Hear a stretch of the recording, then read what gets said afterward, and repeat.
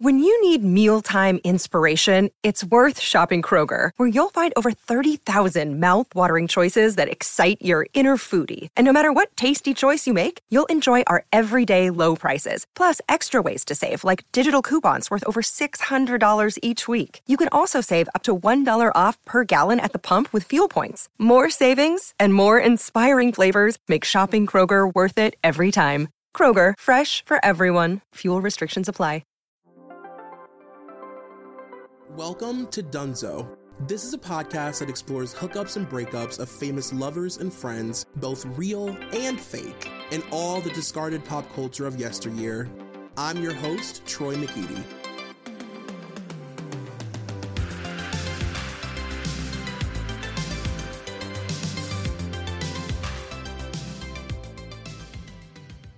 You guys, welcome to episode 215, that is psychotic, of Dunzo. It is me, Troy McEady, and this is like truly a milestone. I will say on record that this is going to be a milestone episode. I can't believe that it's taken us this long to do this, but we are finally here. I am joined by Lisa from the Eat, Pray, Britney podcast. Lisa, how are you? I am really great, Troy. How are you? I'm really great, and I'm really excited. It's like, first of all, I don't know if you realize that this is my first recording post Britney becoming free. Oh my God. Yeah. I mean, the only person that I've talked to is like Jack. Well, I've talked to like everyone not on a podcast because no one can ask me like even simple questions like, how are you, without me launching into, I'm great, Britney's free. She posted today to let us know she had a great weekend. But yeah, I really can't believe that. I mean, anytime I get to talk to you is such a treat. Anytime I get to talk about Britney is such a treat. But to talk about this, like at this moment, like feels especially really, really, really special and momentous. It does. And especially it's, if of all albums, this album is like so specific. And I'm obviously we're both in high spirits.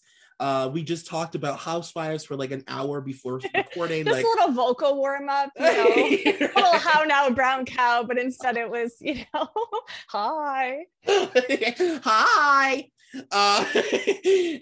Like I'm really excited to talk to you about Baby One More Time. And oh, by the way, that's what we're doing today. Hi, we're talking about the Baby One More Time album today.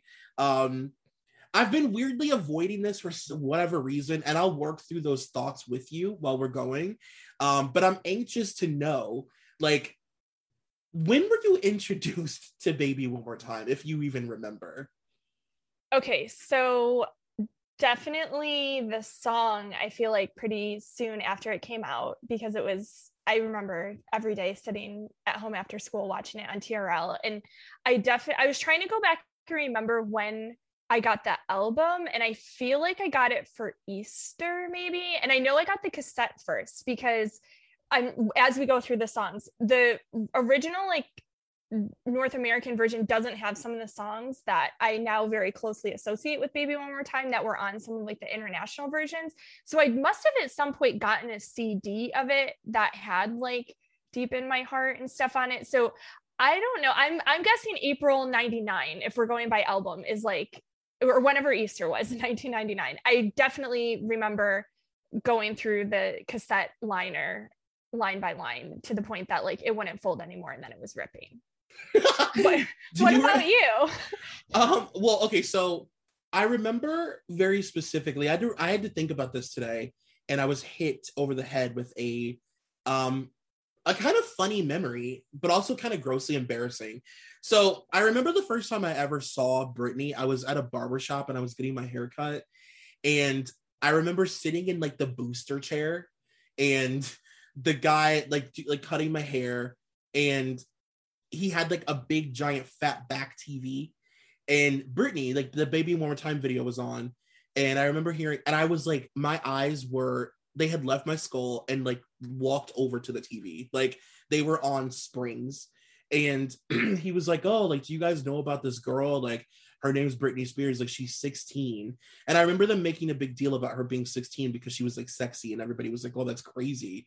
And I remember him turning the chair and me rubbernecking, basically going full Exorcist.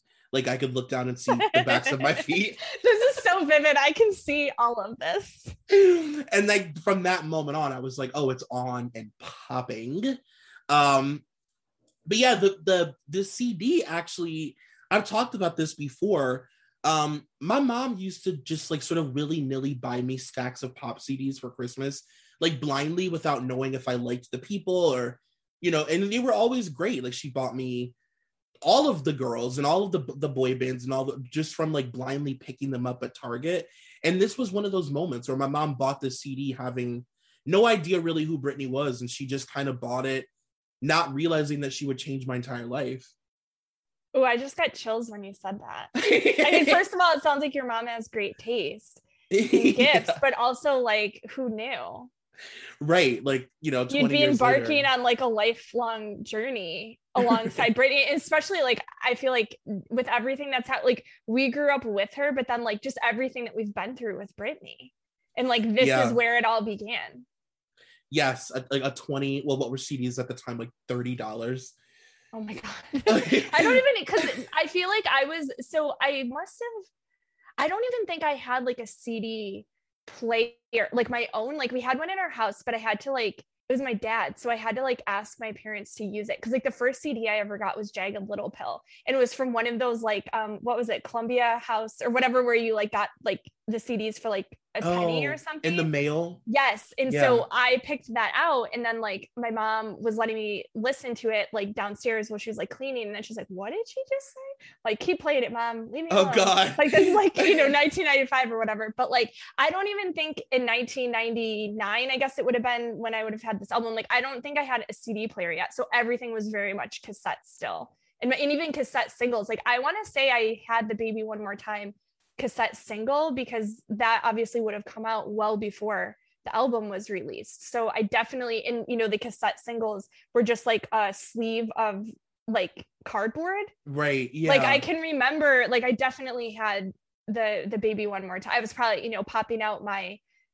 Candle in the Wind 1997 out of my Walkman to pop in my Baby One More Time single. So, you know.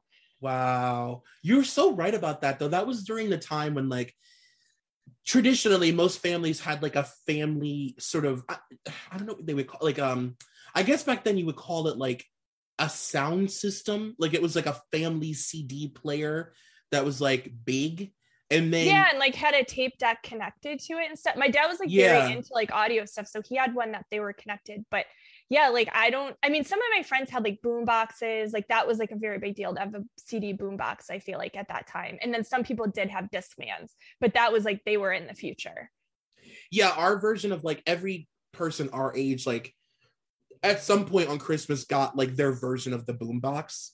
Yeah. And then that was like your CD player. Like everybody, and I love boombox culture. Like I need to do a full episode about boombox culture and everybody buying like just how crazy they got with like mega bass. Like they had like all those crazy dials and knobs that like didn't really do anything. Well, and like the colors that they would be either like the plastic, that what color it was, or they would light up or like whatever. Like boomboxes were a crazy time, a crazy destructive time, because it was like, I'm gonna give my teenager the ability to literally rattle our walls with music. Like ridiculous. Well, and like it's so communal instead of now where everything's like you're listening to it with like AirPods or something. Like the whole point of boombox is that you're listening. I mean, people can hear it whether they want to or not, but like most of the time it's like you're with your friends sitting around and like putting stuff. And then like when there started being the boomboxes with like the multiple CD changers. Oh my God. That was like the original like shuffle. Like remember when iPod shuffle, like iPod had the shuffle function and you were like, we're living in the future. God. But the CD, like the 5-disc CD changer was the original of that, where you put that on shuffle and like you thought you were like a DJ or something. Right. Like queuing up the playlist for that night's sleepover. Like that was like, whoa. Yeah, and I would definitely say the reason that, you know, Britney became such like a, you know, like for me, like for my family, Britney became like a really big part of my family, just obviously because I was like shoving her down everybody's throats every minute I could get. And because of having a boom box and my family having to hear her albums over and over and over. Like they had favorite songs, they had least favorite songs. Like when my mom and I went to the concert, there were songs that my mom was excited to hear because at that point she had heard the album thousands of times. You know what I mean? Totally.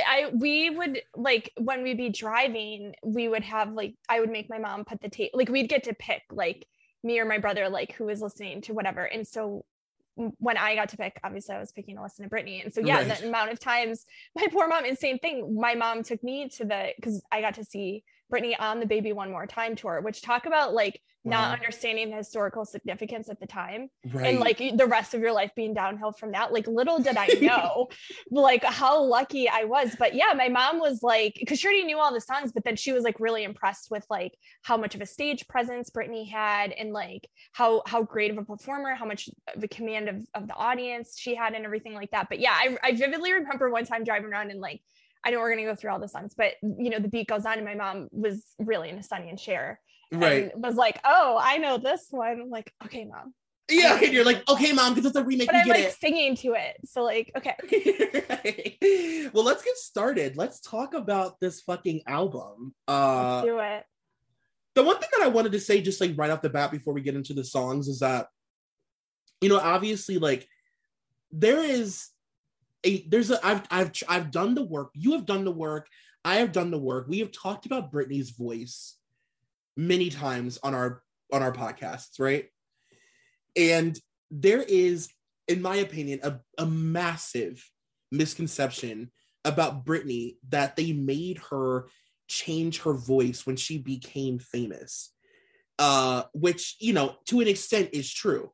But to me, in my opinion, like the Britney voice was like just sort of a slight little switch in how she sang. It was more stylized for pop music. But what they consider the baby voice didn't really happen until like Oops and like onward. So I just think that this album is like, I think that this album deserves much more than it gets, and much more recognition for many things, but mostly because of Britney's voice.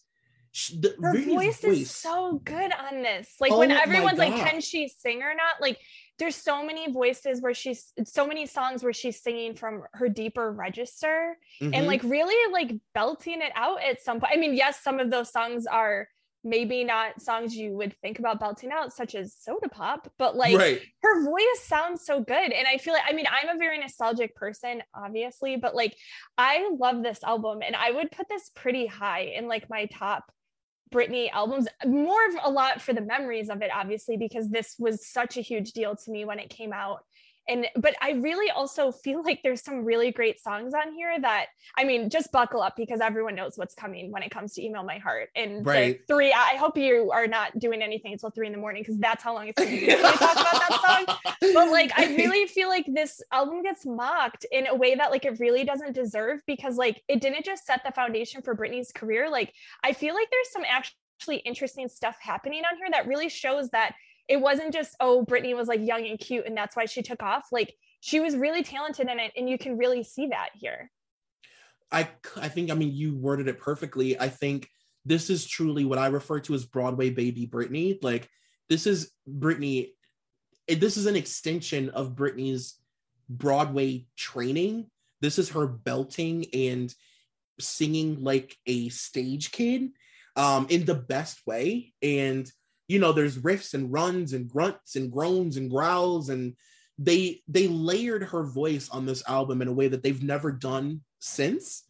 And it's incredible because you can hear there's like, you know, 5-6 layers of her voice in some of these songs, and it's all her, and she's doing all kinds of crazy vocal riffs. And you know, she's just like, there's so much work that went into this album. You can just tell from her.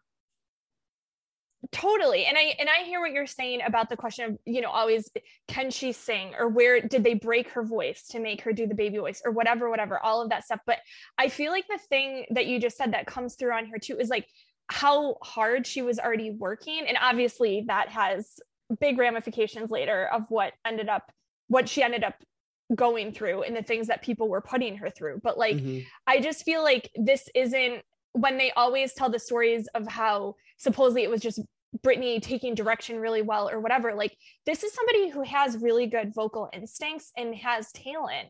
And they Yeah. talk about, she was in the booth in Sweden for like days at a time. Like she already had the work ethic, but this is somebody who knew what they were doing. Like, yes, she was being coached and stuff like that. It's not like she just showed up and like, this is what happened, but like also did have like really awesome instincts that still never get enough credit. Like musically, Britney is talented, and that's never usually part of the conversation. Like her dancing is what people will talk about when they're talking about her as a performer, or her command of a stage in the audience, but she is musically talented. And I really hate that always gets lost in the shuffle, or is like people roll their eyes and they're like, okay, like you're just saying that because you're obsessed with her.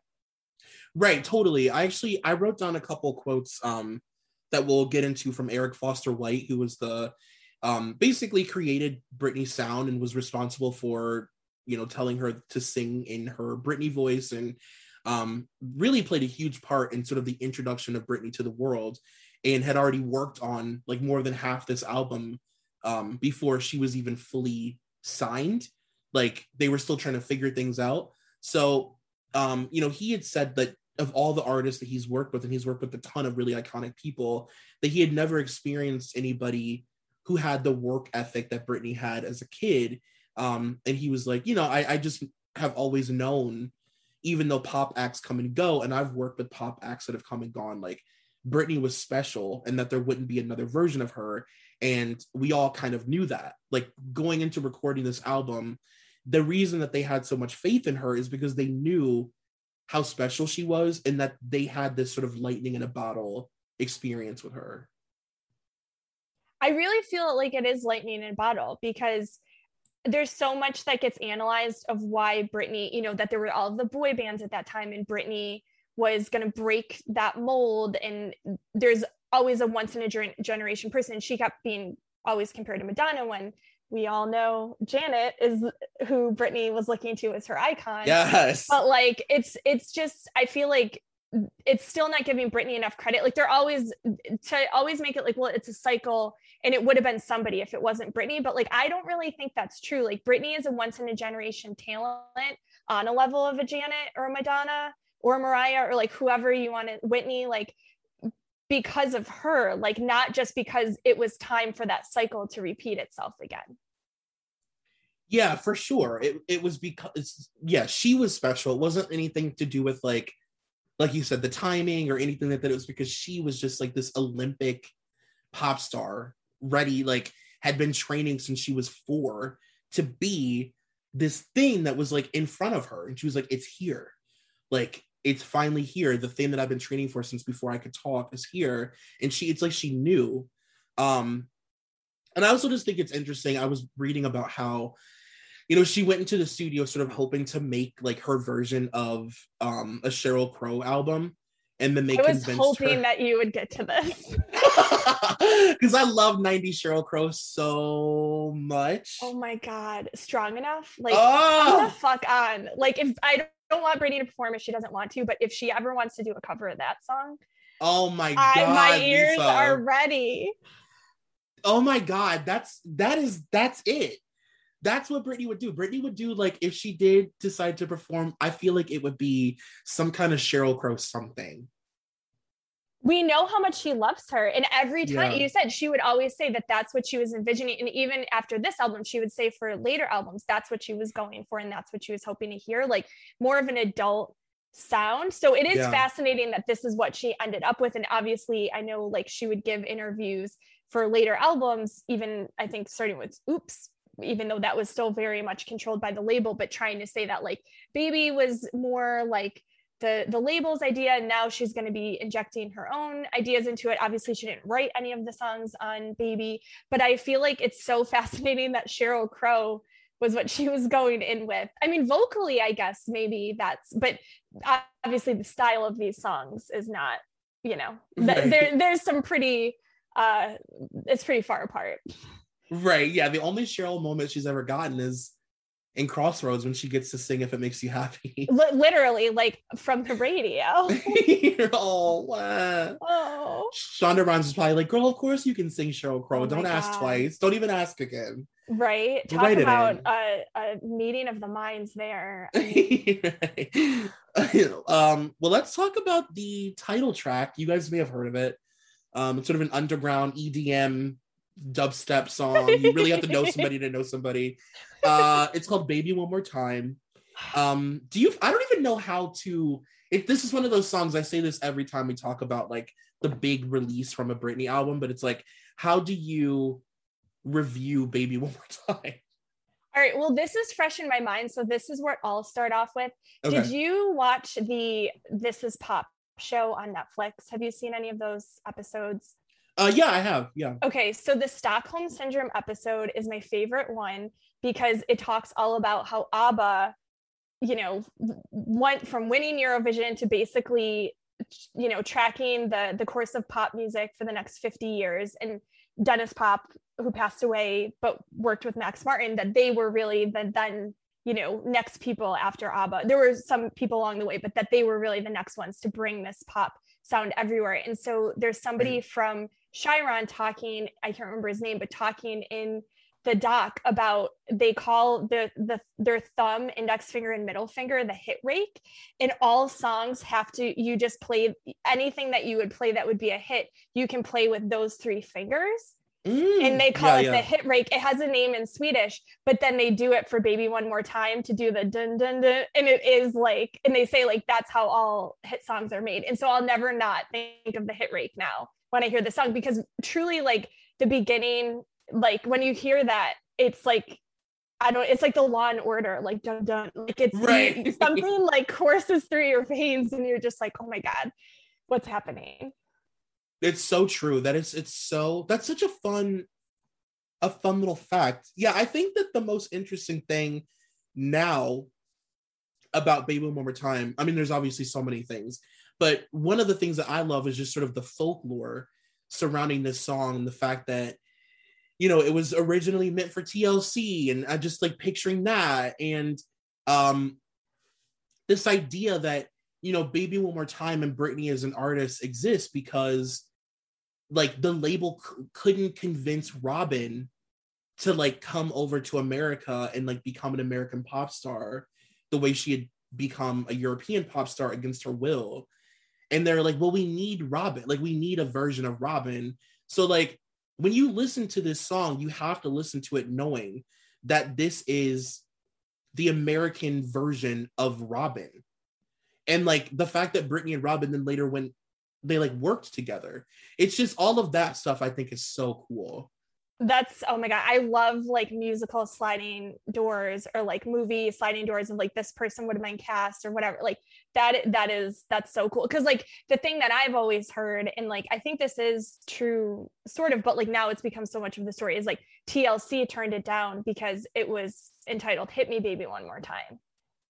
And they were like, what is that? And thinking of what this would sound like as a TLC song is a whole other sliding door. But you're right, like I mean, it doesn't get better than Robin, whether in the 90s, the 2000s, any era that you're talking about. And to piggyback off what you just said, I also love that, I've talked about this many times in the podcast, I never get sick of bringing it up. I think it's so funny and interesting and fascinating. The fact that, this is so early into Max Martin working with American artists. And, the fact that this song makes no sense, and that Max Martin thought Americans used this phrase a lot. Like he thought that we just like said this all the time about calling somebody back, like hit me baby. Nobody, you know what I mean? It's like, well, because I guess he obviously must have heard someone say like hit me up or something. Right. And then that got like, turned in his mind into, I mean, the fact that anyone can, like, I can barely speak English, never mind another language. So the fact that like people were like, oh no, he didn't translate that perfectly. Like this man who's responsible for like almost every pop song of the last 25, 30 years. Like I'm really not going to give Max too hard of a time about the translation here. Like Duolingo didn't exist yet. Like I think it's okay. Right. And that was the charm. That's the charm of Max Martin songs. Like you know, I want it that way. Who knows what the Doesn't fuck that make means? sense. Like, it But doesn't need to make sense. It's a great song. yeah, it's just good. And it's almost like the fact that it can mean so many things is like what makes it so great. Totally. It's very like enigmatic in a way. And Right. like very, I mean, not to go there, but like, I know obviously we both know that Britney loves the Mona Lisa, but it's kind of like the Mona Lisa, like it can mean whatever you want it to mean. Like it's Right. but it's this like classic thing that like means everything and nothing at the same time, and is like so familiar, but also like when you really think about it is like so strange, because even like the sound of the song like doesn't really match up with everything else that was happening on the radio at the time. Like it was so, like you're saying, like when you saw the, obviously the video is a huge part of it too, but like even what the song sounds like that was a huge part of why I immediately was like, what is this? Like, who is this girl? Like, what's going on? Like she didn't look like anyone else at that time. It didn't sound like anything else. Like it really felt like it was from like somewhere in some other time. Yeah, I think that that's such a good way to put it. It's like the combination of this being a European pop song, inspired by Black artists of the 90s, being sung by this really special young girl who had such a specific vibe and such a specific sort of unique twist that she put on things. It's like this perfect tornado of this weird song, and it also introduces us to Weirdney. Like Baby One More Time is a fucking weird song in the best way. I mean, we're so lucky that there is Weirdney galore on this album. Yes. And oh I can't wait to get into it. But like you're right, like this is a weird song, like, but in such a great way. Yeah, it's hard to kind of put it into words, because it's just like, you know, this song is like the Statue of Liberty of pop music. Like it just, you know what I mean? It's like, how do you even, what can you say aside from everything? You know what I mean? But then it's hard to articulate anything. Like I think, because it was pretty recently, right, that the Rolling Stone list of debut singles, this was number one on that. Yeah. And I feel like at the same time, it's still not enough due, because I do think in some ways, like where would pop music be without Britney in general, but even with this song, kind of like young Gen Z people don't know a world where Baby One More Time doesn't exist. It's true. And it is, honestly, it's almost in a sense kind of scary to think where pop music would be, because this song was sort of this was like the metaphorical torch being passed from the Spice Girls, right?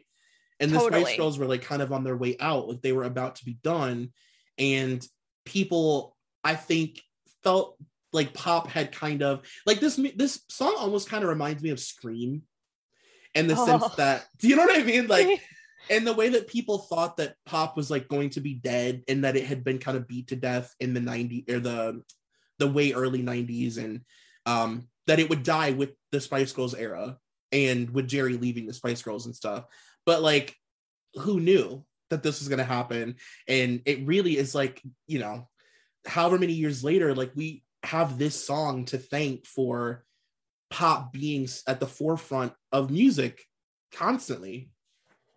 Totally. And I mean, not that Max would not have been successful otherwise, but this is the song that, like, if they were going to list the one song that Max Martin wrote, I think it would be this one.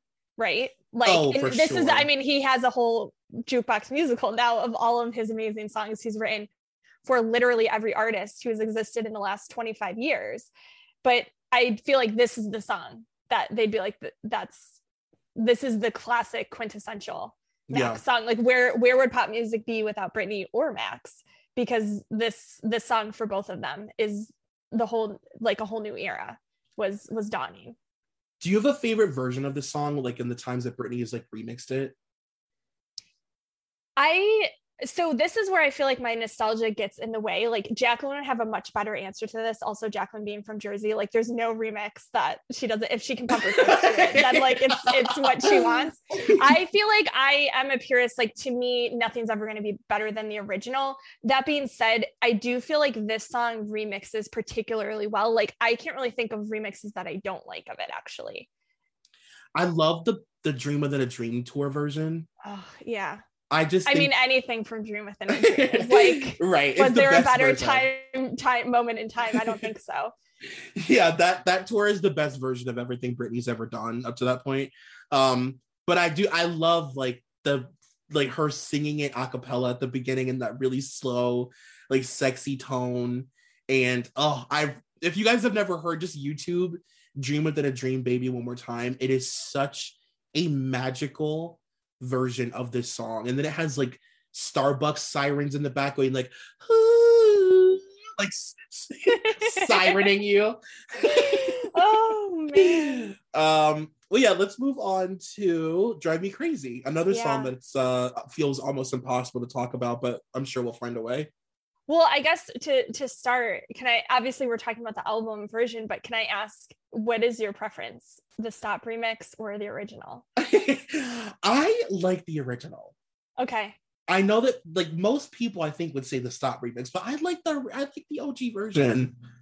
I like both of them, which usually when people say that as an answer to stuff, I'm like, that's not an answer, but I feel like they both really have their merits and are almost different enough songs that I know they're the same song, but like, I think you can really consider them separately. I mean, I love the cowbell is so heavy in the original, and like the rock nature, like the original has a lot of charms. Yeah, I think it's because I have such an attachment to that goddamn cowbell. Like it truly is why. So strong. Like it is really amazing. Because who even thinks to put like a rock cowbell in a pop song? I don't know. Like it's so, and then like the guitar solo, like it has a lot going on. Like it is a very like busy song, but in like a good, I mean, it's about someone being driven crazy. So I guess like all of these I was gonna say ambient noises, but they're not ambient. Like all of these noises are maybe the way to ratchet up the drama in the song. Yeah, for sure. I will say that I think visually, like this music video is. This is gonna sound really sacrilegious. Let me think of a way to say this without sounding like I'm. Let me buckle up because I don't know what's coming next. Oh God. Okay, so obviously the Baby One More Time video is like really iconic. But as far as like what Britney would become known for, I think the Drive Me Crazy video kind of feels in a weird way almost more Britney. Does that make sense?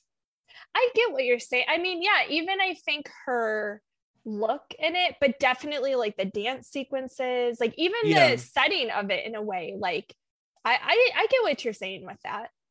It almost feels more like an introduction to Britney because like the dancing, the way that she's styled, like oh my God, that green top, like I want to know who makes that green top. If like because the 90s are having, and early 2000s are having such a moment right now, like someone needs to re-release that green top. It's made of like a tablecloth or vinyl. I don't know what it's made out of, but like oh my God, like in her eyeshadow, like everything in that video, like even at the beginning when they're dressed as the waitresses and we get some goofy Britney moments. Like you're right, it is really a good representation of like Britney. It's very, very early Britney. Like of all of the music videos of this era, that one is the most like just Britney. Like all of it. Yeah, like the silly moments where she's like at the beginning when she's smiling, and I don't know, like Baby One More Time just feels more sort of stylized, like it's themed, whereas this one is just it's themed as Britney being a pop star. Yeah. Well, and we're so lucky too that we got a making the video of this. And so I think that's probably part of it too, is like, I mean, what a shame that we've only have those few brief interview clips from the Baby One More Time, behind the scenes. Like there is no making the video for that. There is no making the video for some time. Well, there's that little like featurette thing, but not really. Like the making the video of Crazy, I feel like is part of the reason that it feels so much like an introduction, because that making the video I feel like is one of, although I'd seen her talk in interviews and stuff, like that was one of the times that like really made me sit up and I'm like, oh my God, like I want to be friends with Britney. Like she's the coolest ever. She's so funny. Like, and that making the video was one of the things that really cemented me really, really paying attention to her as like a person, not just like her as like the artist. I totally agree with that. It really sort of, it really showed just like why she's special. It was like, oh, she's like, and you know, it really hammered without like trying, because it was all obviously just like it came naturally to her. But the whole like idea that Britney could like be your friend, and also she's really hot, and like boys want to date her, but also girls want to like be friends with her, and they're not totally threatened by her because she's so down to earth and cool and whatever. That making the video was major in the marketing and the branding of Britney Spears, like just huge. Totally. But in a way too, that I feel like wasn't, although obviously everything was, the record label had a strategy behind it all, but Britney, the real Britney was coming through too. So although it was very packaged and produced and whatever, like the real Britney, I feel like was that's what we were responding to. Like the record label might have thought it was whatever focus group thing that they ran, but like it was the Britney, right? Her, you know, herself and in her personality that people were really responding to and clicking with.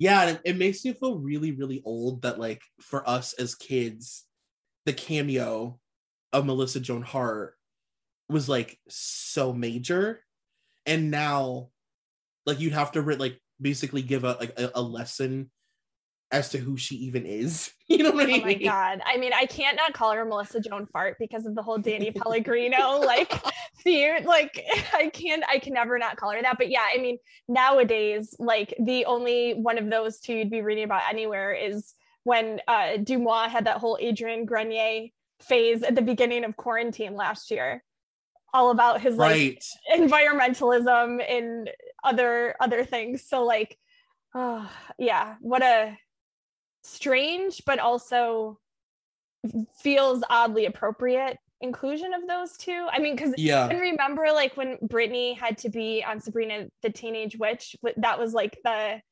swap, so she was like appearing on there and then like that's such a big deal when she was on yeah, I know. And I always think about, you know, like Melissa Joan Hart's like stories of Britney and them wanting to like go out together, and you know, just that like, you know, for sure that Melissa got to see like a side of her that we would literally give our lives for.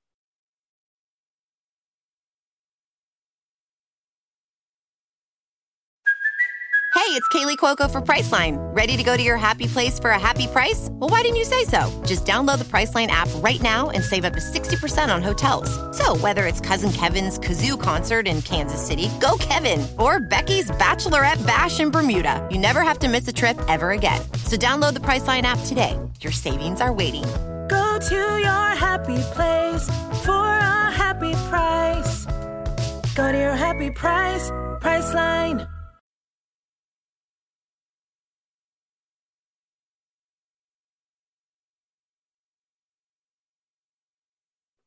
Totally. And like Britney, when like she still was so like fresh to the scene, and not to say that she was jaded even years into being massively famous, but just to think what it would have been like to be hanging out with Britney in like the summer of 1999. Absolutely. Or spring of 1999. I can't remember when that video was filmed. Yeah, this is a great just a really great single. I completely understand why they released it. I do think that it could have been first, and I think that it would have been major, and obviously it would have been a whole different thing, but like I just think this song is just great. It's unapologetic bubblegum pop, and I'm so happy that you mentioned the guitar solo, because like there's a fucking guitar solo. It's really an aggressive one too. Like I feel like pop guitar solos of the late 1990s were not a thing. Like this is really like they really committed to it. Yeah, it's got this real sort of like, I don't know, like it sounds like, especially the Stop remix sounds like it's like the audio is being recorded like at a concert. It's got like a real like concert-y kind of vibe to it, you know, with all the voices in the background. Totally. And yeah, she's supposed to sound kind of like, I don't know, distant or gritty or whatever. Like it's not the same quality of vocal. Right. Per se. Like when she's telling you to sing it, she's on stage. Literally. Or standing on like a giant speaker or something. Yeah. I mean, knowing Max's background is like a dark, like heavy metal, like death metal person. Like, right. I don't know, because I know obviously many people wrote this song, but like I like to think that Max was like, you know what, we got to put in here. We got to put in someone shredding a guitar. Like, so crazy. You want to move on to Sometimes? Oh my God. Yes, I'm so ready. I'm very anxious to know your thoughts about Sometimes. I mean, I love it. This is a really hard, I mean, I'm a very critical person. It's very hard for me to be critical about anything on this album, with one exception we'll get to. But okay. I love Sometimes so much. I hate that she doesn't like it. I never want her to perform it if she doesn't like it. But I love this video so much. I love this song so much. I think this is interesting in talking it, like you just said, about the order of the singles. This is really interesting that this was the second single. Agreed. You know, because like, I guess, because they were kind of going, this really does veer between ballads and more up-tempo pop on this whole album, but right. I love Sometimes, and it's very hard for me to, I know people make fun of it and I know why, but it's hard for me to do that.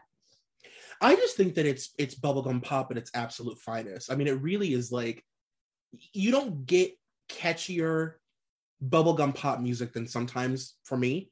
And I think you mentioned the release of the singles, and I've always felt like Sometimes was so pivotal in the branding of Britney Spears, because it was like her whole thing, the intention of the label was that Britney would shock you and do something really sexy that would make you clench your pearls, but then she would call you sir and be very respectful and, you know, be a good Christian Baptist girl from the South. And, you know, the duality between those two songs of Baby One More Time and the sexy video and the controversy that it caused and whatever, I've heard them describe Sometimes as the sigh of relief for parents. And I think that's you know what I mean? Really descriptive. Yeah. I totally see that. It's like, this is, I mean, she's literally wearing white the entire video. Yeah. She couldn't look more innocent. I mean, it's like, you know, you really kind of get an idea of what they were going for. Yeah, that's really interesting. I never thought it, but yeah, now that I'm thinking about, yeah, even the other single, like that, this album really follows that pattern. Yeah. And maybe that's part of, I mean, I'm sure she has all different reasons for not liking the song. Maybe that's part of it. I don't know. But like the bridge of this song, like try to not do the choreo during the bridge of that song. Oh my God. Like, are you kidding me? Like, and if you're not even on a pier in Malibu, like any sort of bridge structure next to water, are you not like immediately transported to that? I know I am. Like, how can you not be? Like, it's just, and even the look of this video, I feel like, yes, the 2000s and late 90s are having such a moment right now, but Britney's white crop turtleneck and the parachute pants with dark Skechers, such a choice to not have a white shoe, but to have like a darker Skechers. But like that whole look, I could see that 5 times a minute walking down the street in New York right now. Like that look is back in such a major way. Like, it's just so funny to me. Like, everyone's dressing like the Sometimes video. There's so many crop turtlenecks that I'm seeing for sale online right now. I wrote down a couple quotes. One of them, I believe, may have something to do with the reason Britney may not like the song. And one of them, this first one is from a musicologist who reviewed the song when it was released. She said, her name is Melanie Lowe, and it says, the positive message the girls find in Sometimes lies not so much in the song itself, but rather in its contrast, both lyrical and musical. With Spears' other songs, in the end, the girls celebrate the many sides of Britney and the idea communicated musically that she has different personalities. And I think that that's kind of like a much better stated way of saying what I just tried to say, that, you know, it's like they were smart to introduce all these facets of Britney's personality because they were selling Britney's personality. Like, they knew the true lightning in a bottle, aside from the fact that she was this incredible performer, a great singer, had been dancing or whatever her whole life. those things were all sort of like a cherry on top of the sundae, which was Britney's personality. Totally. Yeah, yours. Well, because I just looked up because I was trying to remember. So the Rolling Stone cover came out at the end of March. So this single came out within like 2 weeks of that. Wow. So like talk about like, you know, all news is good news, but also talk about a major direction shift from what the conversation would have been right immediately before that. Yeah, and just to think like the way that they were initially sort of setting her up, not realizing the way that they were setting her up for an inevitable failure, you know, not career-wise or album sales-wise, of course, but just in her personal life-wise. Yeah, like my God, like the way that they purposely confused the public about who she was so that the public and parents had no choice but to feel this sort of disdain for her because they felt like she was lying all the time. Yeah, or that there was something inauthentic or calculated or whatever about it. Right. I'm going to read this second quote that is about the controversy surrounding this song, which I didn't really know anything about, to be honest with you. Oh, yeah, do tell. Okay, so it says the song created controversy over the writing credits. Steve Wallace, an Indiana songwriter, claimed that he wrote Sometimes in 1990, but did not copyright it until 2003, 4 years after Spears registered the song's copyright. Wallace claimed that Britney Spears confessed that he wrote the song by showing to the court a possible email from Britney, which said, quote, I now know for a fact that you wrote Sometimes, but there's nothing I can do about it, and that's all I can say about it. The email was considered fake, and the lawsuit was dismissed on October 31st of 2005. Oh my God. Yeah, so it's like, no wonder she hates this fucking song. And the judge ruled that the singer did not steal the song. So that guy faked emails and claimed that she confessed that that wasn't hers. That's so bizarre. But what I guess because this is one of the ones written by the Swedish writers and producers. So how would he have come in contact with them for them to steal the song? It's so odd. And also the fact that this went on until 2005. Oh my God. Like she was in the K-Fed era then. Right. Like Chaotic was happening. Like, oh my God. That's crazy to think about. That feels like a lifetime later. That actually like makes me feel really uncomfortable and like weird, to be honest. Like that is so crazy. Yeah, no wonder she hates the song, like you said. So that's interesting. Yeah. But yeah, I mean, Sometimes is a great single. I've enjoyed it. I have no qualms with this song.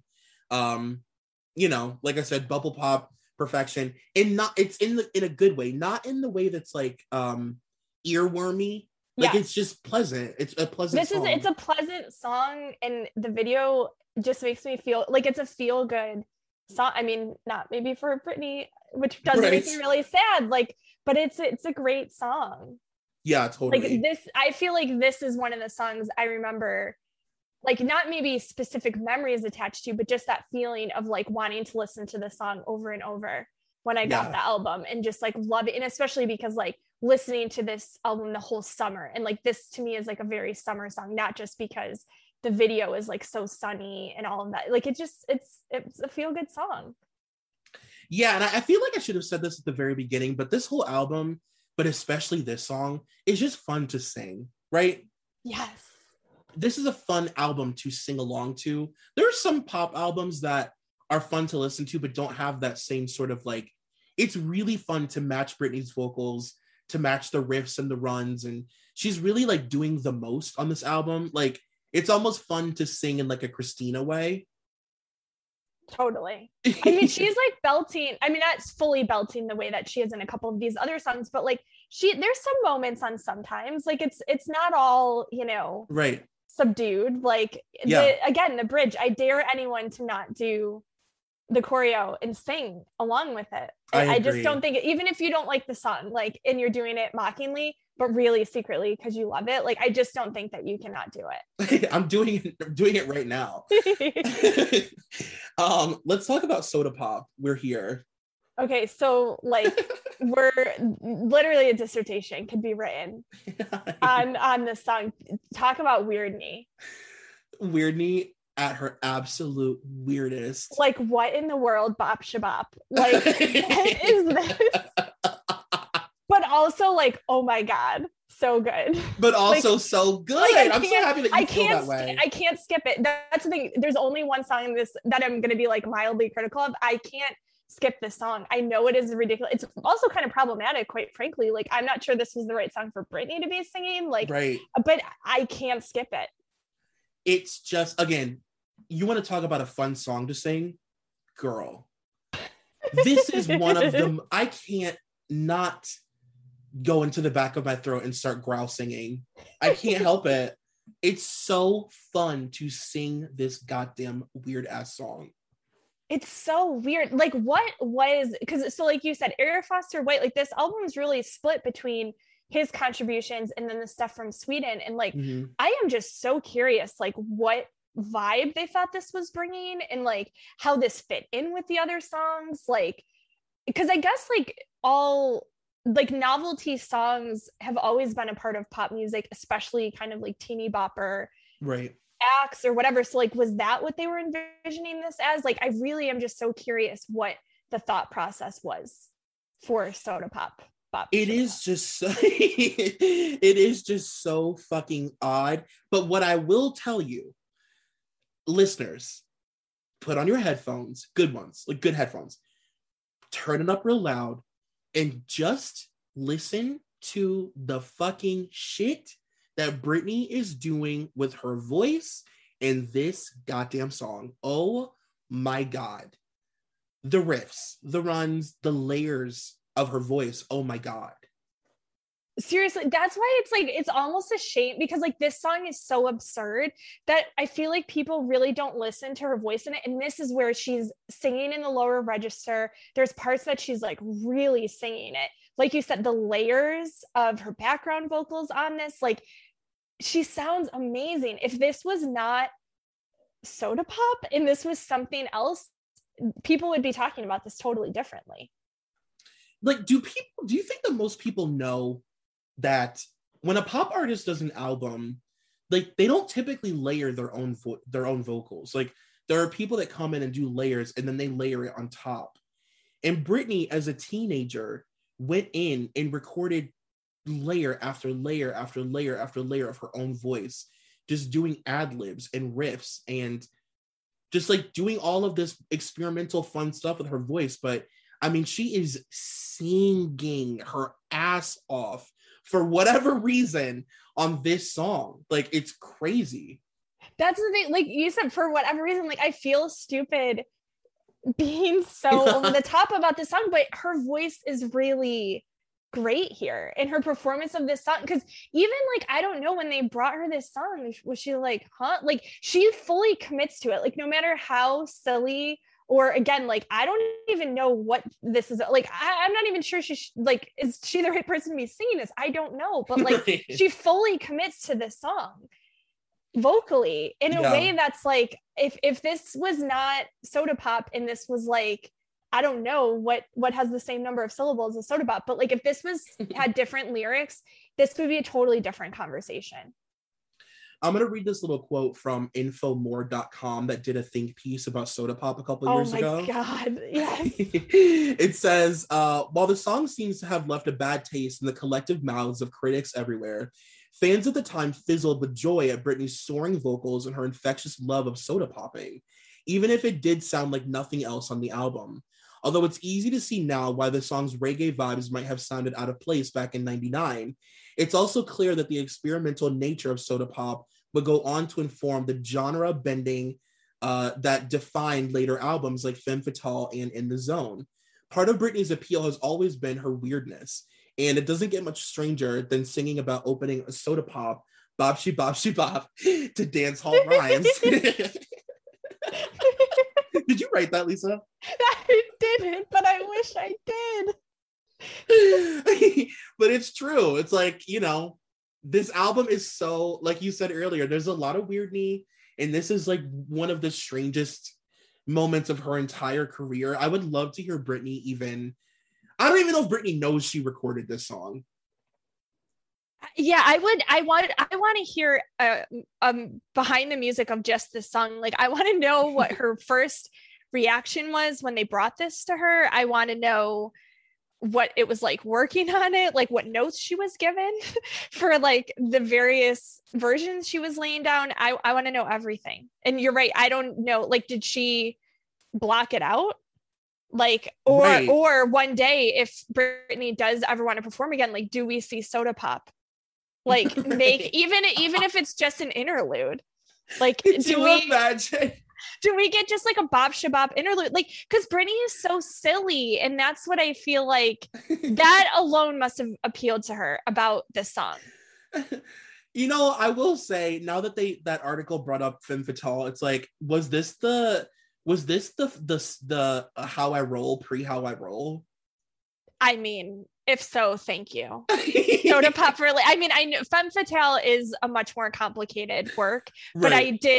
I did really love it at one time. It does have great songs on it. I just hate all of the thinking of what Britney was going through at that time. But me too. It's hard for me to engage that album. Yeah, it's tough. But How I Roll is an absurd song that like like, I mean, we keep talking about our sister songs episode, Troy. I think you just identified another sister song right there. I think that is, wow. Yeah, there's a direct through line to those, you know, we go from Bop Shabop to like 9 Lives Like a Kitty Cat, like right, real easy, totally. Like it rolls right off the tongue. Oh my God, I'm gonna cry. Like now I'm like, can't stop picturing Britney performing this. Like now, like since you said that, I'm like, just the thought of like the stage being black and hearing like and like that guy coming out like on a pole, and Britney performing with this guy that nobody knows, I would die.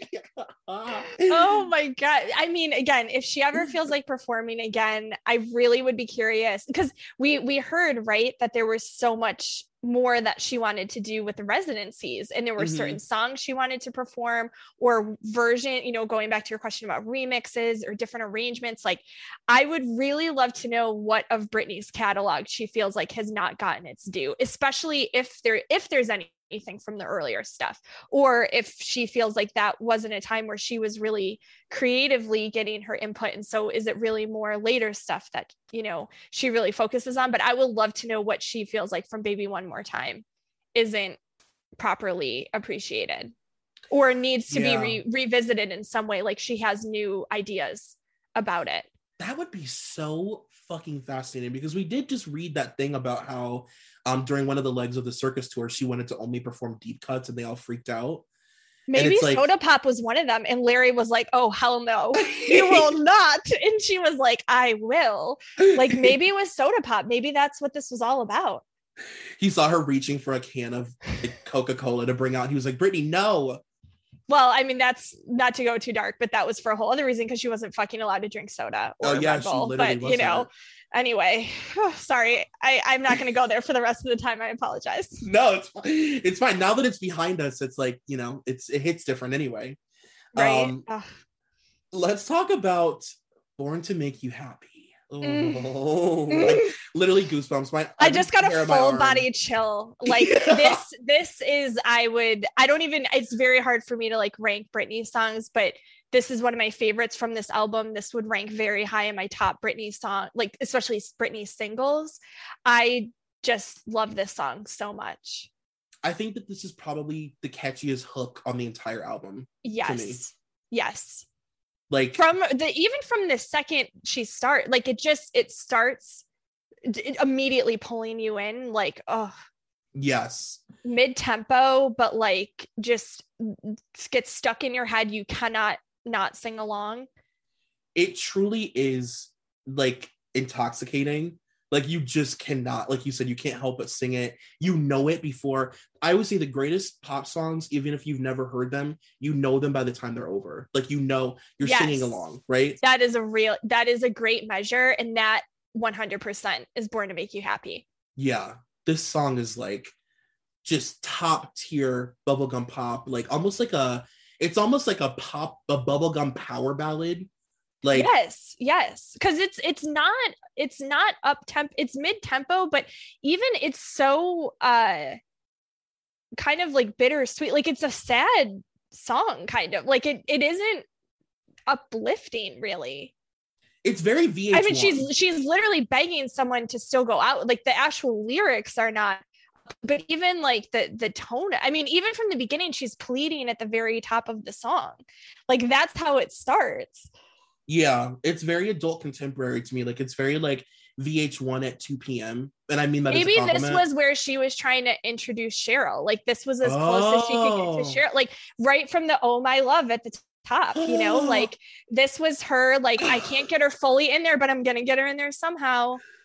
Lisa! Let me wear my long leather skirt that is split down both sides. Like Cheryl would have worn that skirt. Oh my God, this is Britney giving Cheryl. That you're right. I'm gonna choose to see it that way.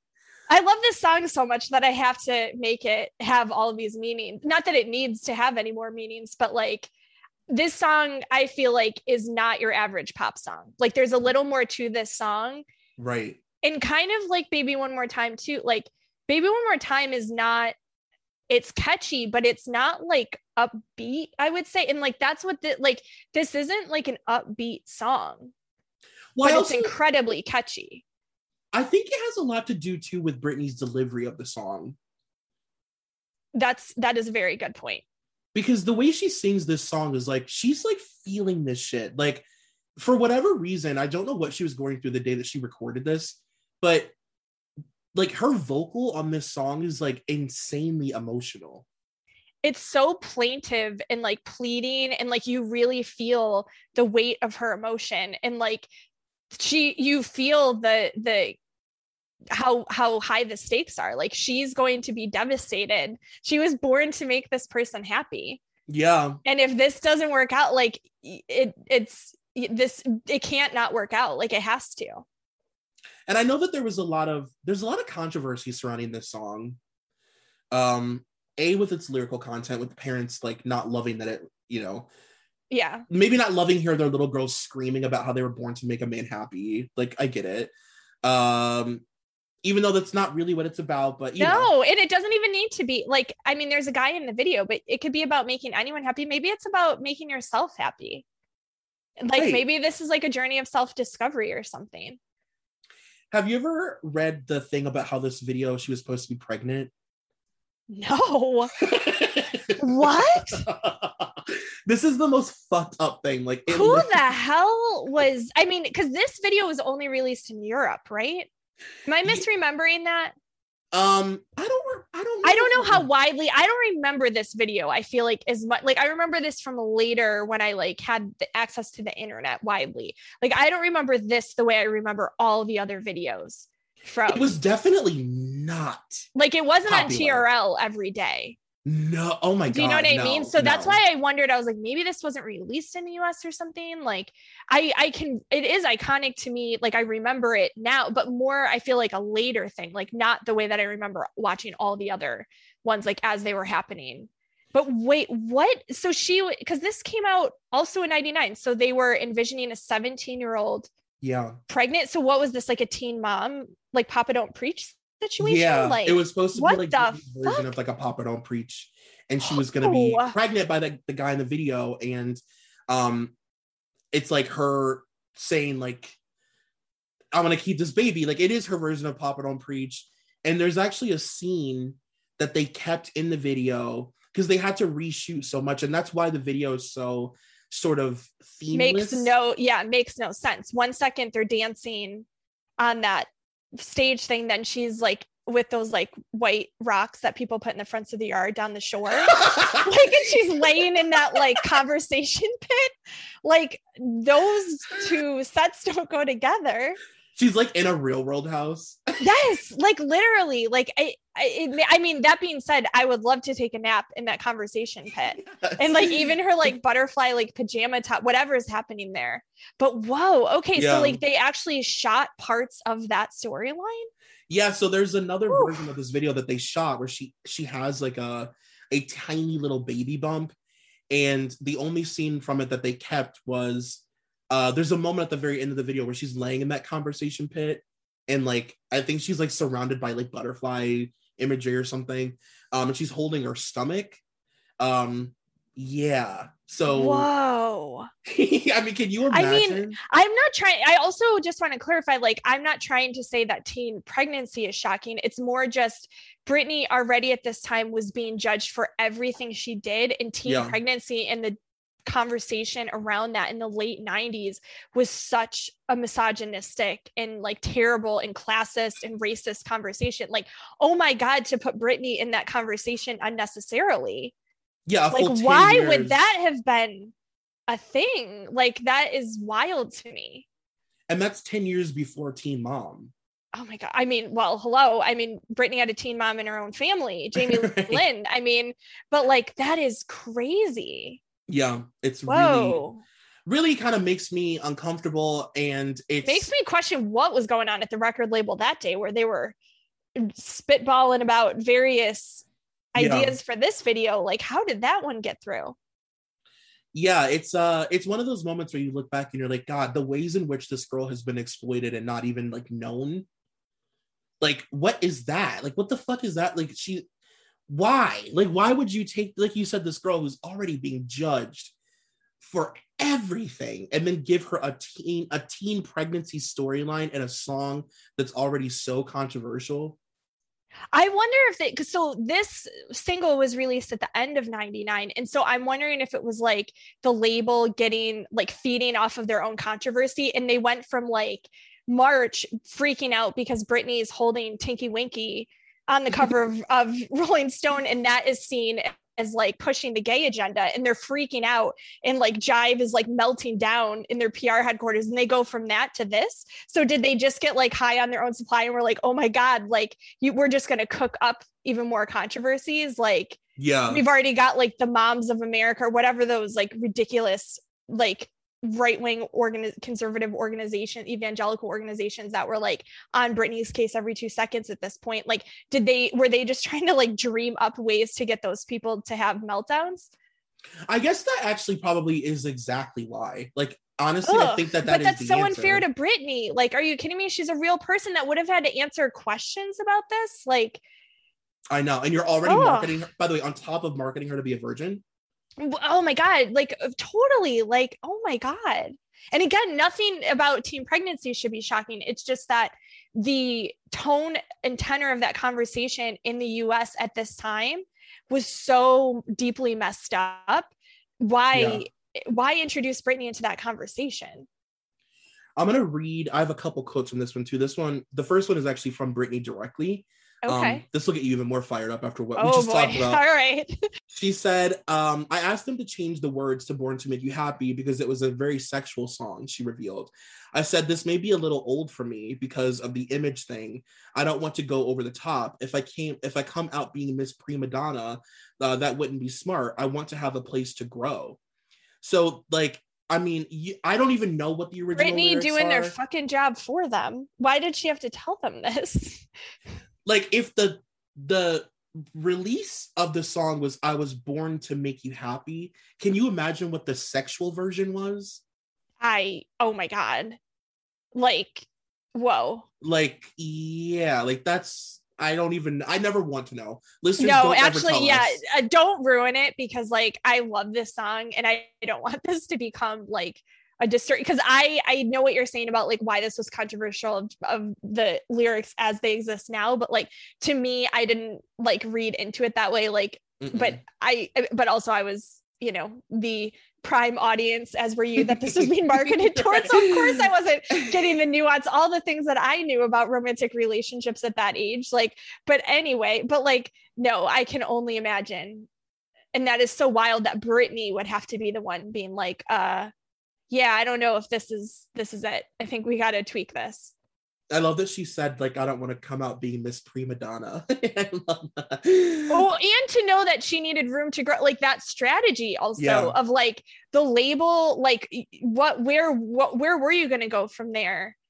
Because like, look at Christina. Like, I mean, I know you had your whole Christina era of the podcast, like, but like Christina, if you go to a place that it doesn't feel like there's a lot more to do after that in terms of like shock value or having a sexual image or whatever it is, or even sensual image, I would say, for Britney, because like it wasn't there yet. Like, so where would you envision it going from there? If you feel like you always need to be doing something else to top it, to get people to still be talking, where would you go from there?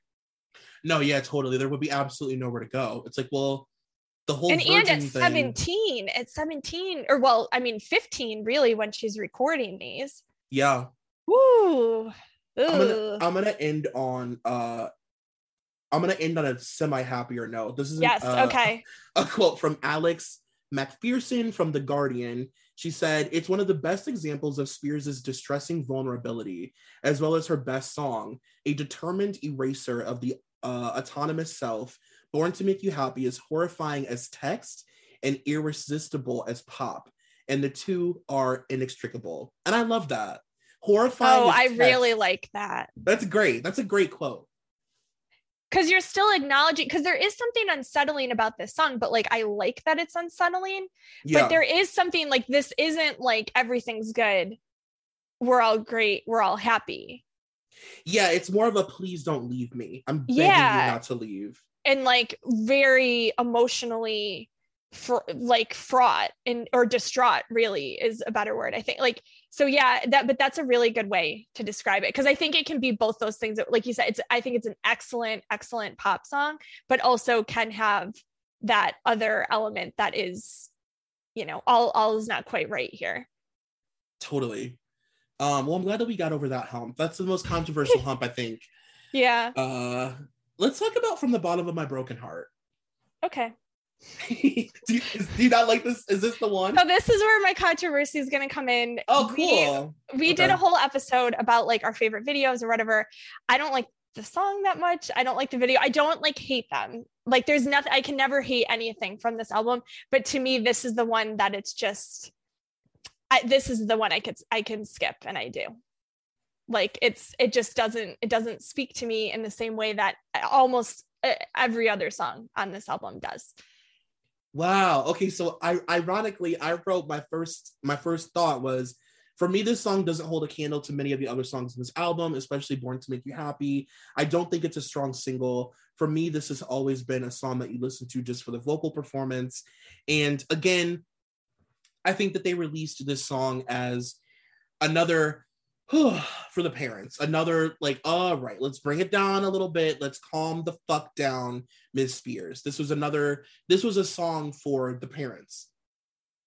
Okay, so first of all, I'm very relieved that you are pretty much on the same page. Yeah. Some people, I don't want to because I hate nothing more than when I love something then people are like, I hate it. Yeah. And I'm like, oh, like and again, I don't hate this song, but like it just isn't. But even what you just said is so interesting, because looking at the dates of when these were released, Born to Make You Happy and From the Bottom of My Broken Heart were released 8 days apart. Whoa. What is the thinking with that? Except, like you said, that there was some sort of, I don't know if they didn't anticipate the Born to Make You Happy controversy or did, because Drive Me Crazy is single 3, which feels a little more like the pop, like, woo. And then Born to Make You Happy seems like, okay, we're chilling things out. But, oh, wait, no, we're not, because everyone thinks we're like, right, having our daughters become child brides or whatever, and like have, no autonomy in their lives or whatever. So I obviously they didn't do it on a whim, but I do wonder what was the thinking to have these released back to back in this way. And is that why I don't remember the Born to Make You Happy video at all, if it ever was really widely around, because the From the Bottom of My Broken Heart video was all over the place.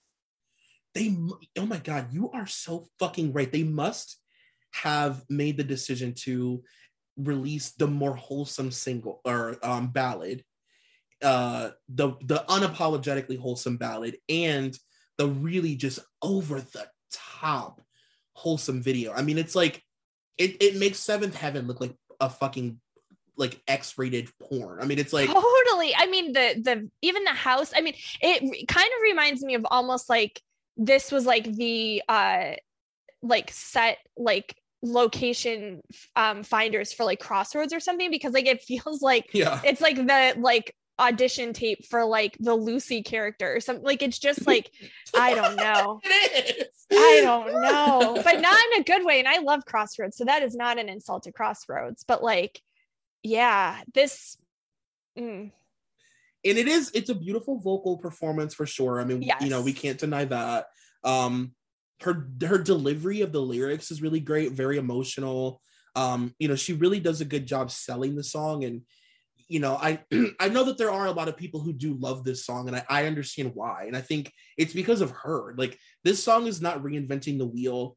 It doesn't sound like a song that it just kind of sounds like a classic sort of pop ballad that would come out during this time. But it's her delivery of the song that I think makes it as special as it is. I do agree with you there, because I think that the one thing that I can appreciate about the song is in her delivery, it's like you're hearing her side of a two-sided conversation for a lot of it. And like, so that I do find kind of compelling. And that's really because of Britney. Like, I don't think the lyrics are not particularly profound. There's nothing too crazy happening in the video, but I do think like you're getting her like conversation with someone, or her like retelling of the conversation. And there is a lot of emotion that she's bringing to these lyrics. Damn, you blew my mind with them releasing this, you know, it's like I'm just looking, this is what happens when I look at Wikipedia for hours, which like sometimes I do just look at Wikipedia but I have it pulled up right now and I'm looking at the list of singles, and that is really strange. I think it has to be directly response. I mean, it's a direct response to the controversy. Like, that is so crazy to me. Like, that's like really showing your cards, you know? Totally. Yeah. It's, I don't know. I mean, clearly the label had a direction that they wanted to be steering her in. Mm-hmm. And From the Bottom of My Broken Heart being the last single we get from this album, being the last video where we're seeing her, like, that's the direction they wanted to end on. Yeah, the safe I'm sure direction. a safe direction, a wholesome direction in a very calculated way, because she was already about to be working on Oops. Right, and like, so they already knew what was coming next and where they were going to be shifting things. Oh, you're right. They already knew that they were going to sex it up. That is so crazy. And like, yeah, again, the contrast between this song being the end of this chapter and Oops being the beginning of a new chapter, like, is just so Britney's marketing team. Well, because also like I will never get over this. Like, we've talked about this at length about, so like, you know, Oops, I know, you know, but like Oops was recorded in like a week or something. Mm-hmm. Like, and it was recorded while she was still, like, she just had finished the Baby One More Time tour. So like in between, so like Oops is being recorded in between Crazy coming out as a single and then Born to Make You Happy and From the Bottom of My Broken Heart coming out. So like by the time From the Bottom of My Broken Heart's coming out, Oops is like probably almost like they're working on like editing it and stuff, because she recorded Oops so fast. So they definitely already knew the direction they were going in. That's really crazy. That's a really insane thing to look back on. Well, it just shows again, like, how much of this was the label really trying to manipulate as much as possible her public persona, or her public perception, I guess is a better way to say it, so that it would feel more drastic, I guess, mm-hmm. when these changes were happening. Yeah, and it's really, you know, looking back, especially during this time specifically, like Baby One More Time and going into Oops, like Britney was such a workhorse. And, you know, now it's like, generally we know so much more about the music industry and the way like young people are treated and the way that they just sort of like own you and they own your image and all of those things. And it's really sad. You know, Britney was such a workhorse and she was so determined and so like in it, you know, she was willing to do whatever because she believed in it just as much as everybody around her. And I don't know, it's just sad. Like, it's just sad to think like how much more simple and enjoyable her career could have been had they just allowed things to play out naturally. Like, the manipulation of it all was so unnecessary and it didn't really do anything to benefit her. Totally, because it just made the public feel so much of an ownership in terms of having this public discussion at all times about her behavior and like the rightness or wrongness of her behavior, the appropriateness of her behavior, and the ownership that the media and the public felt about talking about her, about her body, about her behavior. Or some of it, like, again, like some of this isn't even like anything she was actually doing at this point, because this isn't really like, we're not seeing paparazzi pictures of Britney in 1999. Like we're only seeing Britney at really specific times. So when we're seeing her, it's in a really controlled environment, the way the label wants her to be seen a lot of the time. So much of that, like everyone's reaction is not to the real Britney, it's to this creation of the labels making. And yeah, for them to be driving the pendulum swing so much, I guess, is really frustrating to see, just because then the pendulum swings became more and more extreme to the detriment of Britney, the real person. And that's like, that is how you get to 2007. Yeah. And it's like you said, or even earlier than that, the K-Fed 2005 and 6, like all that stuff. Like that's how you get there, is because it was already happening here, where it was like this back and forth of like people saying, you know, feeling like they can say whatever they want about her.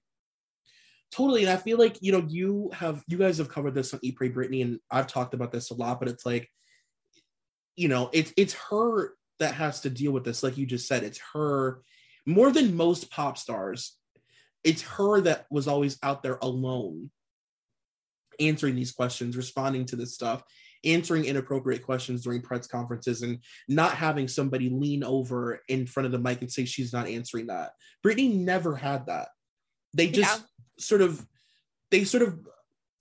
relied on the fact that she was so good at presenting, and she was so good at facing the public, that they just sort of like left it up to her. And like, that's just so fucked up. It really is. And it's so unfair to her, I guess. Like, especially like you said, how different her career would have been, like if she'd been given the time and the space to do so. Like there was no need to have this hamster wheel level of, you know, that she's getting 6 days off when the Baby One More Time tour ends, and then has to record Oops in like a week period, and then is still releasing singles and recording videos and doing all of this stuff for Baby One More Time. And just the whole thing, like people still would have remembered Britney if she was given more than 6 days off to record the album, or there was a little more space in between. Like did we have to release 2 singles in 8 days? Probably not, but you could have released one of those like a couple months later and kept this going longer. Yeah, there's a real sense of like, we don't know how long this thing's gonna last, let's just ride it until the wheels fall off. Totally. And it didn't take very long for the strain to already start, because Britney already was feeling such pressure during the Oops tour, and dealing with anxiety and all of that. So like, you know, yeah, I mean, I know. Well, let's talk about I Will Be There. All right. Yeah. Talk about a vocal performance. This is one I don't think gets enough credit. Not at all. Nobody ever talks about I Will Be There. This is a good song. Like it's not my favorite of the album, but like this is not a skip for me. It's great. And she sounds excellent on this song. She really sounds great. You know, I was always surprised that this song wasn't used on more soundtracks or television shows. It sounds like it was written to be on TV. Yes, it does, especially this time in TV. Like, you're right. Or in movie, like this easily could have made its way into a teen movie. Yeah. And I want to know why it didn't. Like a montage where like a teen rom-com or something. Like, why is this not playing where like, I don't know, people are like trying on clothes or something, or like out on a date and like furtively looking down and then looking up while drinking milkshakes. Like, yes, I can see it. Like, where is this song? How did it not get in there? I can totally see it. I can see it in the, you know, the background of a movie trailer. Like it's like very ready for that moment. I used to love seeing her perform this song live. It always reminds me of that Arthur Ashe tennis court performance where she's wearing like the little yellow tennis outfit and she's got the giant tennis ball. The giant tennis ball. Yes. She's wearing little bifocals. Oh my God, I love those little, I don't know, Britney spectacles. I don't know what to call those. I love those. She literally is wearing readers. Like for no vision reason, just a fashion vision. It's just a look. I know she was like selling readers at the time. Maybe they were Britney Spears readers. I mean, I think that's interesting given that her fan base, unless they had like, were near farsighted, did not need them for like reading glasses, given our ages, but interesting tie-in. Yeah. Oh my God. That was really funny. But no, yeah, I love this fucking song. It's just fun. It's just unapologetic fun. You're not going to remember this song until, it's not like going to be on any countdown list or anything like that. It's not reinventing the wheel. It's just a fun, like very catchy pop song that makes you feel so good. The chorus is so uplifting. Like this is a real feel good song. Yeah. Oh my God. I can't stop picturing Britney and her readers. I picturing Britney and her readers reading the lyrics like in the booth, like she's got like headphones on and her little spectacles on. Oh my God, the tiniest itsy beatsy little lens, like truly the so size little, of a pupil. like not. I mean, thank God those tennis balls were so large, so she wouldn't be able to miss them because her glasses were not going to assist her in seeing anything. Yeah, and the live version of this song, she always hits the belt at the end. And I love that belt where she screams at the end of the song. Yes. This is one, again, vocally, I feel like she doesn't get enough credit for it. And this is a really fun one to sing along to your point before. I don't think there's really a song that's not fun to sing along to, but this is one that really feels good, especially when like it picks up and gets into the choruses. Right. Yeah, I don't have a ton more to add. It is a filler song. I mean, it's unapologetically filler, but it's filler great. Song, but underrated at the same time, if it can be both of those things. Absolutely, 1000%. Okay, well, let's talk about I Will Still Love You. I mean, just off the bat, so I don't like hate the song. I don't like mind it, but it is weird that just like the track listing that they did, I Will Be There and then I Will Still Love You. Like you couldn't move it around like even a little bit. Like it's just strange. It's just strange. That's my first thing. You're laughing. So I feel like you got some juice on this one. I don't know. I just feel like you hear people oftentimes when they talk about like how this album has weird songs. They'll bring up, obviously, Email My Heart and stuff. But I think like, having an extremely 90s power ballad between Britney and some guy that the label obviously tried to make a thing, but he never became a thing. It just feels very strange. And I don't know, it feels very similar to Britney, like reluctantly having to introduce the Backstreet Boys on some of the versions of Baby One More Time, like against her will. It's just like they were like, oh, you have to sing with this guy Don Johnson because he's gonna have a career as well. I just kind of don't get it. Yeah, I do wonder like because like this to me, like I think it's pretty easy most of the time where you can tell the Eric Foster White songs versus the Sweden ones. And like this is one where I feel like it's really obvious, like, and like you said before, like he was working on this for the label like before she went to Sweden, like, so this is when things were coming together. So I don't know if like what the deal, like, yeah, like was Don Phillips supposed to be like an up and coming person? Like why did they feel that this needed to be a duet? Like, sorry, I didn't mean to call him Don Johnson. Oh, that's okay. It didn't register. I'm still reading Wikipedia, but no. Oh yeah. Not Dakota's dad. No, but, no. But no, yeah. It just feels like I don't get the vibe that Britney chose this song. You know what I mean? Like, it obviously she didn't really get a lot of decision making opportunities, but this one in particular just feels very like, I don't know. I'm just like, you gave this song to like a young girl. I mean, do you think they just thought it was supposed like this would be like a good vocal showcase? Because she does sound good on this song. Like, so yeah. Is that what it is? Is that they were like, because this feels like, you said before that so perfect, like that, this was like Broadway Britney, like with the belting, like this feels like something that would be on like a Star Search or something. So like, is that what they were trying to like harken back to, or like that they felt like they needed some sort of like a duet would be a way to have a vocal showcase? Like, I don't, because this could be a good song without, it could just be Britney singing. Yeah, I know. Not to be mean to Don Phillip, he has a nice voice, but like I'm just confused about like, because also like Britney was up and coming, so it's not like it's going to raise his profile necessarily to like, they didn't know what was going to happen if this album was even going to be a thing, but like the decision, I guess, because Britney wasn't big enough yet, that it wasn't her duetting with someone more well-known or established. Like, I don't know. When you put it that way, that does make a lot of sense. And now that I'm thinking about it, I'm thinking of Britney singing "Love Can Be and Breathe." She does love that's songs exactly like that's exactly what it makes me think of, you know, like, because this is very like, it feels like a singing which, speaking of singing competitions, that whole thing with Don Phillip on X Factor, which was like so strange that like they actually had like way more of an interaction, but then it was like edited down and everything, and like that's such a weird, like, I don't know, it felt very exploitive on both ends. Right, like it didn't feel good for either of that. Like when I felt uncomfortable for both of them. That's the best way to put it, because it was like, this poor guy, I mean, and he's on stage like having to kind of like remind her that they had a thing together, and she's like, and in the way that I'll never forget her saying, like, we used to record together.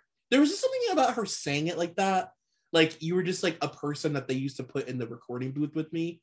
It's like, very like you're a coworker or something. Like it sounds very detached, which again, like, I don't know his age, but like, I'm guessing he wasn't 15. So like, I don't know, like, I don't know. Cause I guess there was like a part that was cut where he was talking about how like he was openly gay, I think at the time. And he didn't know if Britney was uncomfortable with that or something. And so they had an interaction about that apparently, but then that didn't make the episode.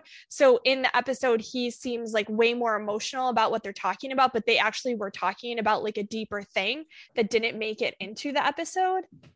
So again, like that feels very exploitive, because like in the episode, it comes off as like, Britney seems uncomfortable. He seems really like very, very emotional, and like that is maybe making her uncomfortable, or like he's somehow like upset in some way, like a weird chapter or like end note to the song, I guess, that I don't really understand why that whole thing happened.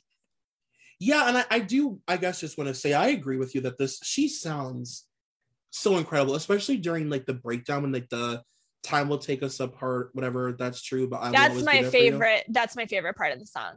It's really beautiful because she's like on like, that's a pretty like long verse to keep at that pace, and she really like, I mean, they're matching each other, but like she sounds great. Yeah, I remember when I was little, I loved singing this song because it felt like I was like, it feels like you're singing a duet with her, you know. Totally. And again, that's why, like, not to be mean to him, but I feel like this could have just been a Britney song. Totally. It's so like there's nothing about this that I wonder, was this written as a duet? I'm guessing not. So again, lots of questions about why the record label felt like this needed to become a duet, but I do feel like they didn't put her in this direction later, but I wonder, was this at a point in recording where like they were going to try to go for more of a vocalist direction for Britney? Because obviously duets are essential if you're going to be a vocalist. So is that what they thought that they were going to be going for? And so that's why this happened? They're like, she's dying to sing a fucking power ballad, a real one. We got to make her a power ballad. And so she grew up singing at people's weddings in the South. Yeah, like I this is one, like, don't hate it, but this would rank right, like From the Bottom of My Broken Heart would definitely be my least favorite, and this would be probably next. But I definitely like this a lot better than From the Bottom of My Broken Heart, just because of Britney's vocal performance on it. Well, let's talk about a song that I truly just absolutely adore. Live, laugh, love, all the way home. What does that even mean? Thinking about you. Whatever it means, it's how I feel about this too, Troy. So I'm so glad that you love this song too. Oh my God. This is like, I really truly, this is an album, this is a standout for me. Not only does Britney sound incredible because she's singing in, I think, the deepest register she's ever like recorded. But it's just one of the most fun to sing pop songs I've ever heard. Even just saying, like, thinking about you, like, just the way that her phrasing is for the chorus, like, this to me could have been a single. Yeah, totally. Like, this is a missed opportunity that actually this to me could have been maybe not an intro single. Cause again, I just can't picture a world where we're not introduced to Britney through Baby One More Time and like how like earth shatteringly different that was. But like this is so wild that this wasn't a single. Yeah, you're so right about the delivery of Thinking About You. The way she says it's so fun to say it. Cause like that is not how a Southern person would say, and that's not how you would say thinking. Right. Thinking about. Like, it's so good. Can I tell you a story about this song so they had a contest for you to win tickets to see Britney at the New York State Fair in 1999. And I choreographed an entire like dance routine to this song, lip syncing the words, picked out a whole outfit at Limited 2, went to Claire's to get my accessories. And then it was like some radio station was hosting it, like one of the local malls. And then they hadn't specified that they were only actually going to be picking a few people to like do it. And I'm sure it was all like, you know, older teenagers, like, cause I was not a teen yet. Like, right. So I'm sure they picked so my mom on my behalf was very upset that I put all this work into it, like wrote the radio station to like stand up for me. Cause we got there and they're like, oh yeah, we already did the contest. Like it's over. And so my big break, but I still like, I don't even remember, God knows what these moves were that I was doing, but I still just feel this song and I'm like, oh God, like that is something chapter 1 of your book, my veins, right? No, that's an origin story for something. I don't know if that's like a Marvel villain or what happens after that. But this song is it's such a perfect, like catchy, upbeat pop song. The like the opening of your feature film about your life starts with you like putting your outfit together for this performance, right? I had these I don't know if you remember, but there were those like clips they sold at Claire's that they weren't butterfly clips, but they were like in different shapes. And I got these flower ones because this was this was a very bold outfit. This was all primary colors. So like Limited 2 and Claire's, like think of the offerings in 1999 at both of those establishments. And so I had my hair I had like 2 braids and then I had these like flower, like they were like super small, like half an inch big, these flower like clips that were like clipped into my hair. Like to say it was a look doesn't even describe it. Obviously this radio station was just too intimidated to have me like perform. They were like, this girl is, you know, on a different level. They're like, she needs a record deal, not like tickets to a show. Right, exactly. But no, anyway, this because of my deep preparation for my performance, I feel like I really got to know this song inside and out, and it just made me even more appreciative of all of the merits of this song. Yeah, this is one of those songs where I won't say that it's the background vocals are better or whatever, because like she's so good like the whole way through, but it's really fun to sing what's going on in the background when she's doing all that like riffing. And I mean there's a lot of like, you know, when she's doing like the your baby, like all of that like just added ad-lib stuff, like it's just so fun, especially at the end when she starts like going nuts, she's screaming with you. Oh my God, her pronunciation of nights when she does it's so good. Oh my God. This song is again like not as stupid as Soda Pop, but like still a little silly, not like quite into Weird Knee territory, but like it's a little silly, but like her vocals are really good on this song. Yeah, it is. Yeah, it's definitely silly for sure. It's silly and fun. And yeah, and she sounds incredible. I'm sad that this song never got, even if it wasn't a single, I'm sad that because you know there are certain songs in Britney's catalog that weren't technically singles, but they sort of live in the background of a lot of like documentaries and specials. And you know, like Boom Boom is a good example of like, wasn't a single, but like is always featured on stuff, right? Yes. Yeah. I'm sad that this song never had that kind of moment. Because even the intro, just the music, like there's something there that I feel like it is surprising this didn't take off. I'm reading the lyrics right now, and I guess although I've sang the song out loud hundreds of times, this is pretty adult actually. Like there's a lot, like the nights that she spends without this person are longer than the last, and there's a lot about nights. Like I guess I didn't pick up on that before, and maybe just because of the tempo and the like it Born to Make You Happy, not that it's sultry, because I don't think it is, and if people are assigning that to it, they're putting something on it that's not there, but that does feel a little more adult, whereas this feels more youthful. But actually I feel like the lyrics could be a little more grown up than I was understanding at the time. Kind of going through it in my head, I'm like, yeah, this is real. There's a lot about spending nights thinking about this person and how long nights are when they're not with the person. But like, why would you be spending nights with someone? You're 15 recording this song. Maybe, I don't know, because there's all those rumors about what was going on in Kentwood, but like, this is weird. Like, yeah, Brittany's got her own apartment in her bedroom. Yeah. Oh God.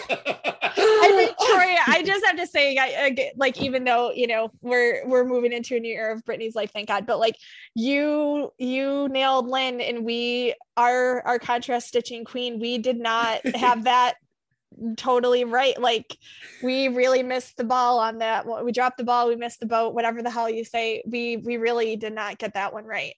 Well, I was no better because I was a true coward, and I never really, like, I waited until I went on you guys' podcast to really discuss my feelings about it, because I was scared, because I know how many people love Lynn. So I don't think I ever really projected it as much as I probably wanted to, that I've always despised her. You had her number much more than we did. But anyway, going back to this song, this is one, to me, could have been a single, doesn't get enough credit. Would love to know if Brittany likes this song or not. I bet she likes it. I bet this is one of the songs that if she was to choose a bunch of deep cuts from this album, I bet this would be one of them. And I have another one that I'll tell you at the end. Oh my God, thank God. Okay. But yeah, no, I mean, she sounds like she's having fun singing it, and it's fun to listen to her sing it. So I hope that she enjoyed making it. And also, before we move on to the iconic Email My Heart, I also just want to say... Buckle up, that's all I have to say. Right? Just to add to what we talked about earlier, it's like, to anybody who thinks that this album is like Britney singing in a baby voice, like, sing these songs. I'm in my full deep now that's not saying a lot, because my deep register is like literally like a baby girl has a deeper register than me. But like, I mean, she's singing in a really, really deep register during, like, you know, the intro and stuff of this song. Totally. She's really singing from like her like chest register. Like, this is not, I really, you're right. When people are thinking of like the Baby One More Time voice, that is not the same voice she's using to sing Thinking About You. No, not at all. She gets like, I really have to take a couple gulps of water before you're gonna go on that journey with her. Yeah, totally. No, I mean, she sounds amazing on this song, and this is one, like you said, it's not just her main vocal, it's all the stuff in the background, it's all of the backing vocals, it's all of the stuff that she's doing at the end, all the run, like she really sounds amazing. Well, let's talk about the I don't even know what you would call it. I mean, it's iconic. A masterpiece? It's a masterpiece. It's confusing. It's, you know, now it's like a think piece. Email My Heart. Tell me everything. Okay. So obviously I could talk forever, and I don't want to talk your ear off. I love this song so much. This is one where it is a little hard when people start making fun of it, because I do sincerely love this song. And I sometimes think this is my favorite Britney Spears song of all time. Like, that's how much I love this song. Like, and I just feel like if this song did not have the word email, and not just email, but email with a hyphen, which is showing you what era of email we were in, that they felt like a hyphen was needed for grammatical correctness. If this did not have email in the title and in the lyrics, and it was like Return My Heart or something else, this song would be considered in a totally different way. This is actually a very beautiful song. Yes. And her vocal performance is excellent. And to just go there too about that everyone's been doing those emails. She's describing what I think everyone has experienced in the modern digital age. Like she's describing ghosting. Like before, like Britney invented digital communications as we know it today is what I'm trying to tell you. Like talk about think pieces. Like she's describing something that like everyone's making fun of in the song, but like everyone has been ghosted through text or dating app or online or whatever. Like, and she just was way ahead of the curve. Like Al Gore invented the internet, whatever, but like Britney brought it to how we're using it today. You just fucking exploded my brain open by saying that she invented ghosting. That is what this is about. But that's what this is about, and everyone's making fun of it. Ghosting is a horrible feeling. It's true. So it's a joke, but like this song, I feel like has some real like pathos behind it. And you're right. Like this is a beautiful. I mean, this song is literally gorgeous, and I will say this was like, as a kid, easily. And one of my favorite songs to sing from the album. I never, ever skipped Email My Heart because it's so gorgeous and it's so like, I mean, she really like digs into her Toni Braxton bag in this one. Like, oh my God. When she gives that, what to say. Yes. Full fucking, I'm like deep crooner. I'm like, oh my God. Like, it's so good. Even that it starts right off the top and similar to another song that, you know, we'll talk about that starts with a vocal instead of like that we're starting with the forever Email My Heart. Like what a way to start a song. And like, again, because immediately the second word she's saying is email, everyone's like, ha ha ha. But like, this song is amazing. And even that, like you're immediately pulled in. It's true. She's really telling like there's a story being told. Coming on the line, and then they're literally having a backing vocal on the line. Like you're stupid if you think that that is not genius. Like I am sorry, but I just don't like. And everyone's like, oh, like stop playing. But like I really am not kidding. Like I am being completely sincere in my love of this song. I mean, you are right, and literally the only reason people make fun of it is because it has the word email in it. Because nobody ever writes think pieces about digital get down. Oh my God. I mean, come on. The staying power that song does not have, but I mean, It was quite catchy though. Like, not gonna lie, but you're right. I mean, it just feels like this is one of those songs that I feel like people hold up as the reason that this album is not to be taken seriously. And it bothers me both because I think that the album deserves more credit than it gets, but the song does too. Like that this is what they think. And not that, again, we already spent quite a lot of time in Soda Pop, but like if you're going to hold anything up, it would be like that, like a Soda Pop. Like Email My Heart is your reason of like why this is like a silly album that to not be taken seriously. But now I feel like children should be like the way that you have to listen to like, you know, primary narratives and like first person narrative, like Email My Heart should be taught to like Gen Z and Alpha generation children to teach them in the olden times, like how people were communicating. Like this is a primary text here, people. Like study it for the cultural document that it is. It's true. And it honestly, at least it, you know, in comparison to like a digital get down, at least this is like very grounded in a real reality. I mean, this is a very sort of grounded song. It's not like, you know, it's not bouncing out from satellite to satellite. Like, it's not that. Well, and all the noises, like there aren't gimmicks to this song except that it's about email. Yeah, there are no gimmicks. It truly is just a song about her waiting for this guy to email her back. Like, that's true. That's a really good point. I mean, her pleading for this person to like open the letter. I love that she's calling the email a letter. Like, just I really love this song so much. It's kind of insane. But like you really, again, like, yes, it might seem silly, but like the emotion that she's adding to this, she is able to imbue things that could be frivolous or silly with a deeper level of emotion. And I feel like you're getting that here. I actually wrote down a quote from Eric Foster White, who wrote the song and came up with the concept. And he said, as a concept, the song was meant to be an update to a succession of songs like Please Mr. Postman and Dial My Heart. that tied popular forms of communication with a love interest. Anything, quote, not done before is almost automatically a hit candidate. Of course, most of them are not hits.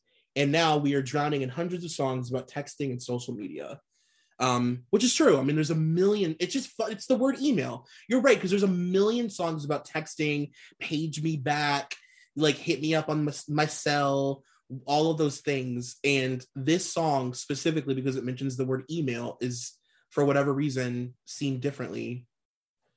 Wow. I mean, I really wonder if it didn't have the hyphen in email, if we're even getting somewhere then, because it just feels so old fashioned that like they're using the way that like we were told email was spelled in the 90s, when like email was like, did we even get emails? Like unclear, like, because this is like kind of before AIM. Yeah. You know, so like we can't even get into that conversation, because then like I feel like this would have been like, I am my heart. Well, it's also, I one thing that I will say about it is like, as far as just the email goes, I was reading about how when this song came out, there was something about it that like email was not new in itself, but it wasn't like a form of communication that was becoming more popular. But like email had existed for a few years. So when it came out, there was sort of a feeling of it feeling like dated even upon its release, which I guess I kind of understand. I guess I could see that, but I feel like it depends on your age, because I feel like, were you sending a lot of emails in 1999, Troy? Like, I don't think I was. Like, no. I feel like I guess I don't even remember when I first started sending emails, but like, I feel like AIM was really our formative, like, digital communication thing. Oh, for sure. Email to me was for like business people. Yeah, it was for like work. Like I was like 11. Like I didn't have a job. Yeah. Like who was I emailing? Like my 5th grade teacher? Like no. Like so yeah, maybe okay, I can kind of see that. But again, I also don't know.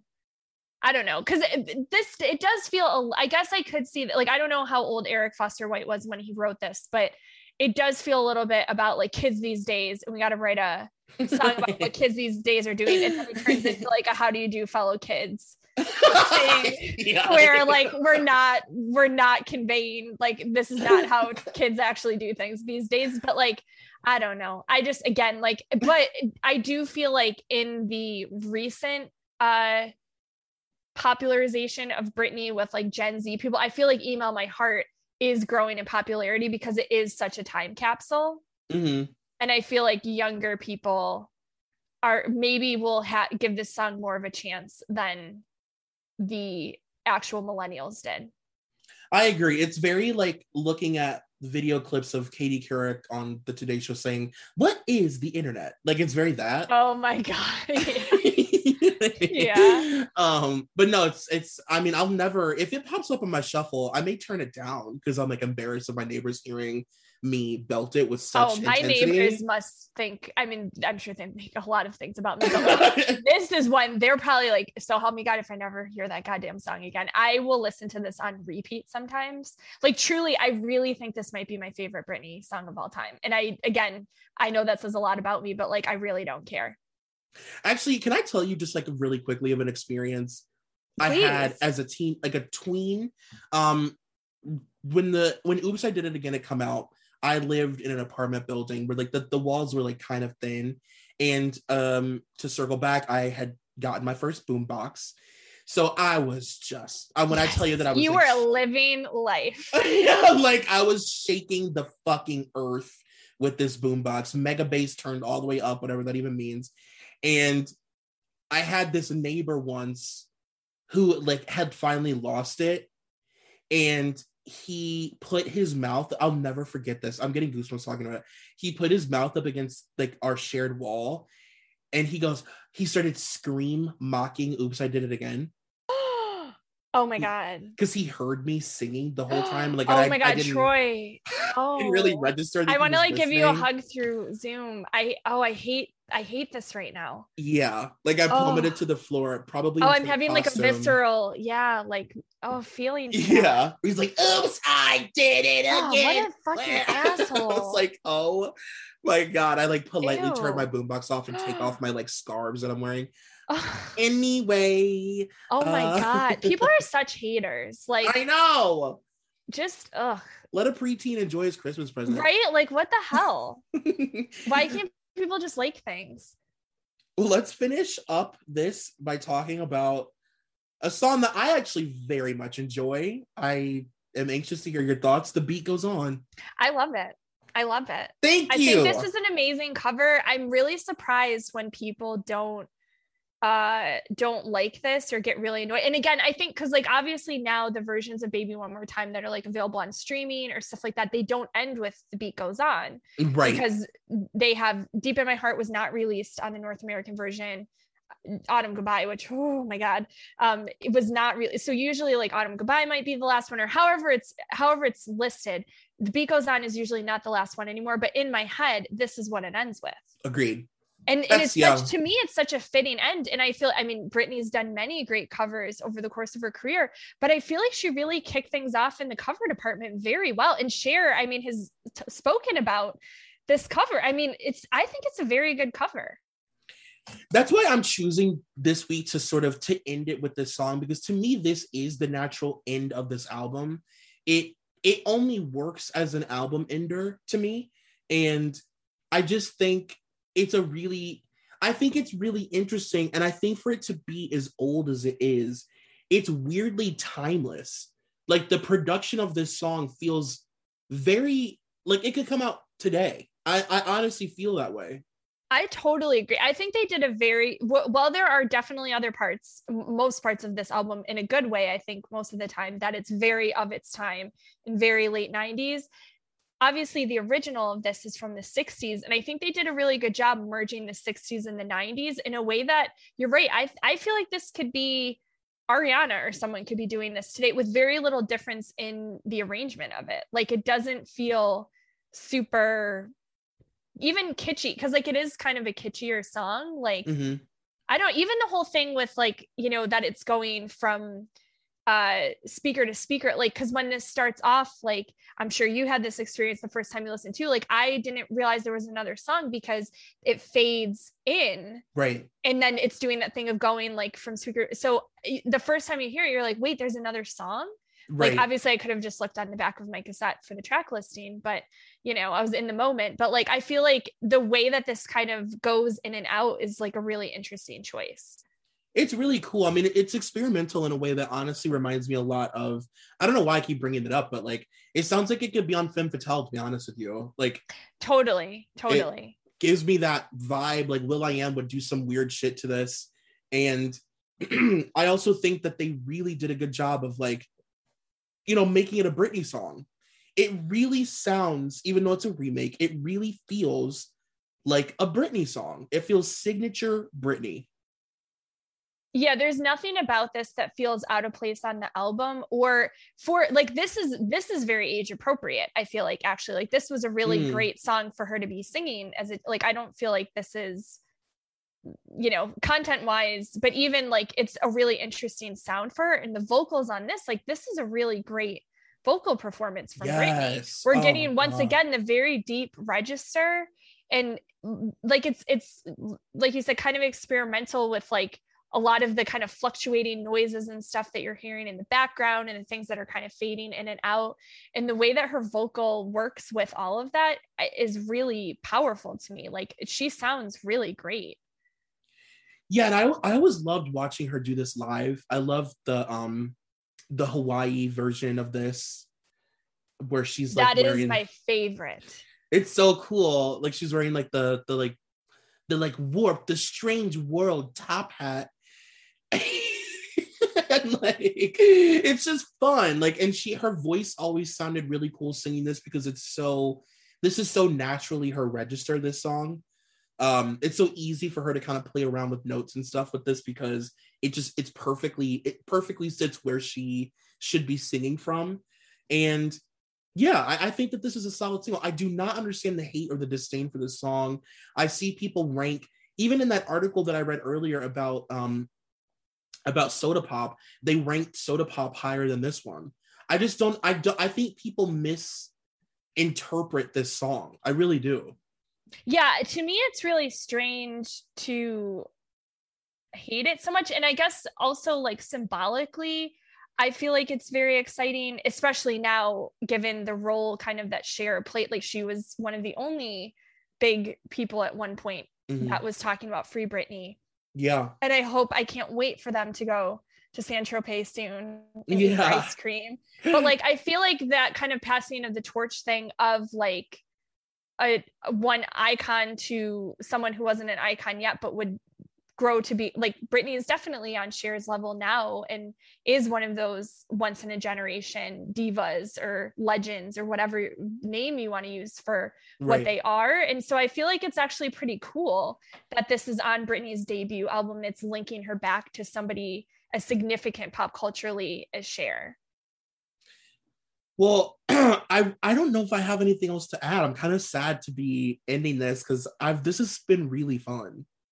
This made me really happy because I love speaking with you, but then also I really hope, we've had, for good reason, we've had to spend so much time talking about everything that Britney's gone through the last 13 years to raise attention of her situation, for it to be changed. And I don't know about you, but in some ways I'm still having trouble wrapping my head around the fact that Friday really happened. Like that we're talking about Britney in a world where Britney is free.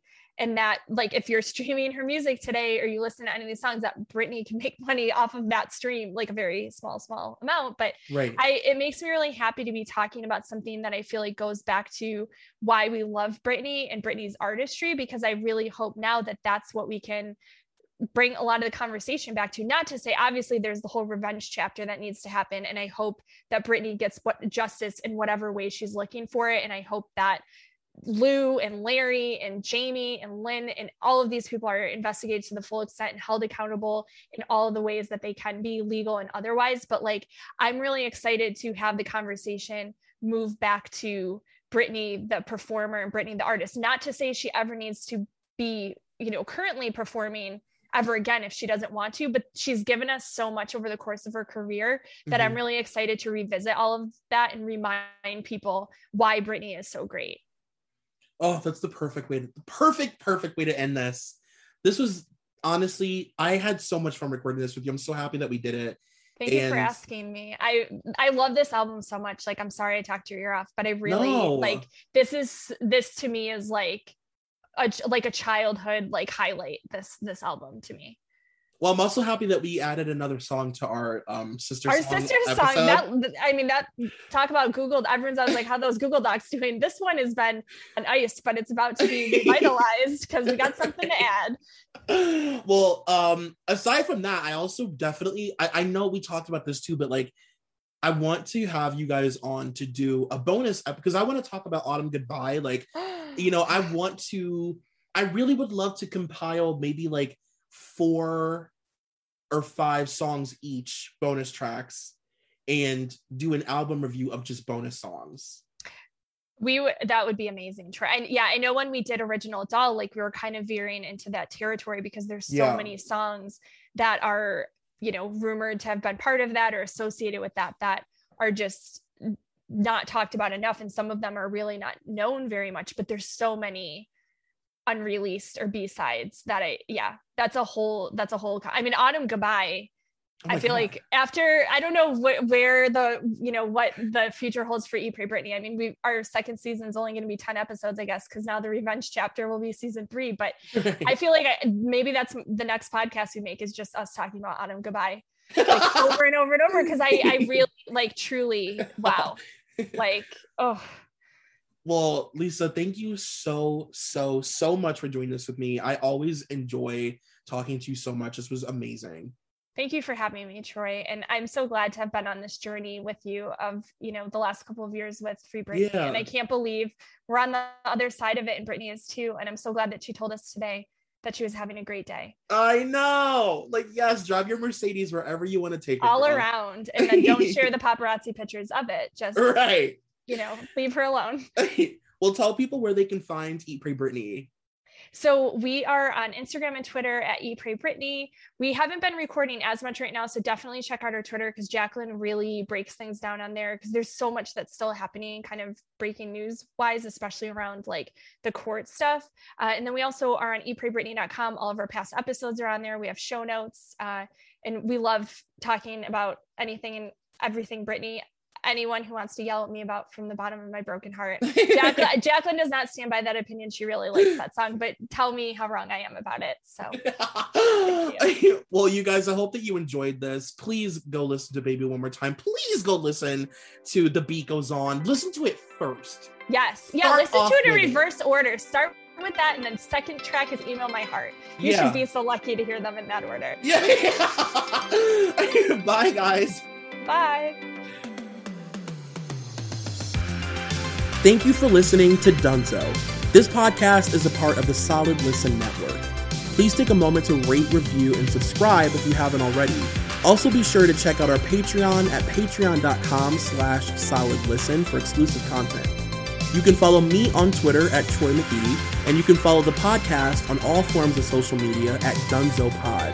That's DUNZO. Thank you to executive producer Molly McAleer and coordinating producer Nicole Matthew.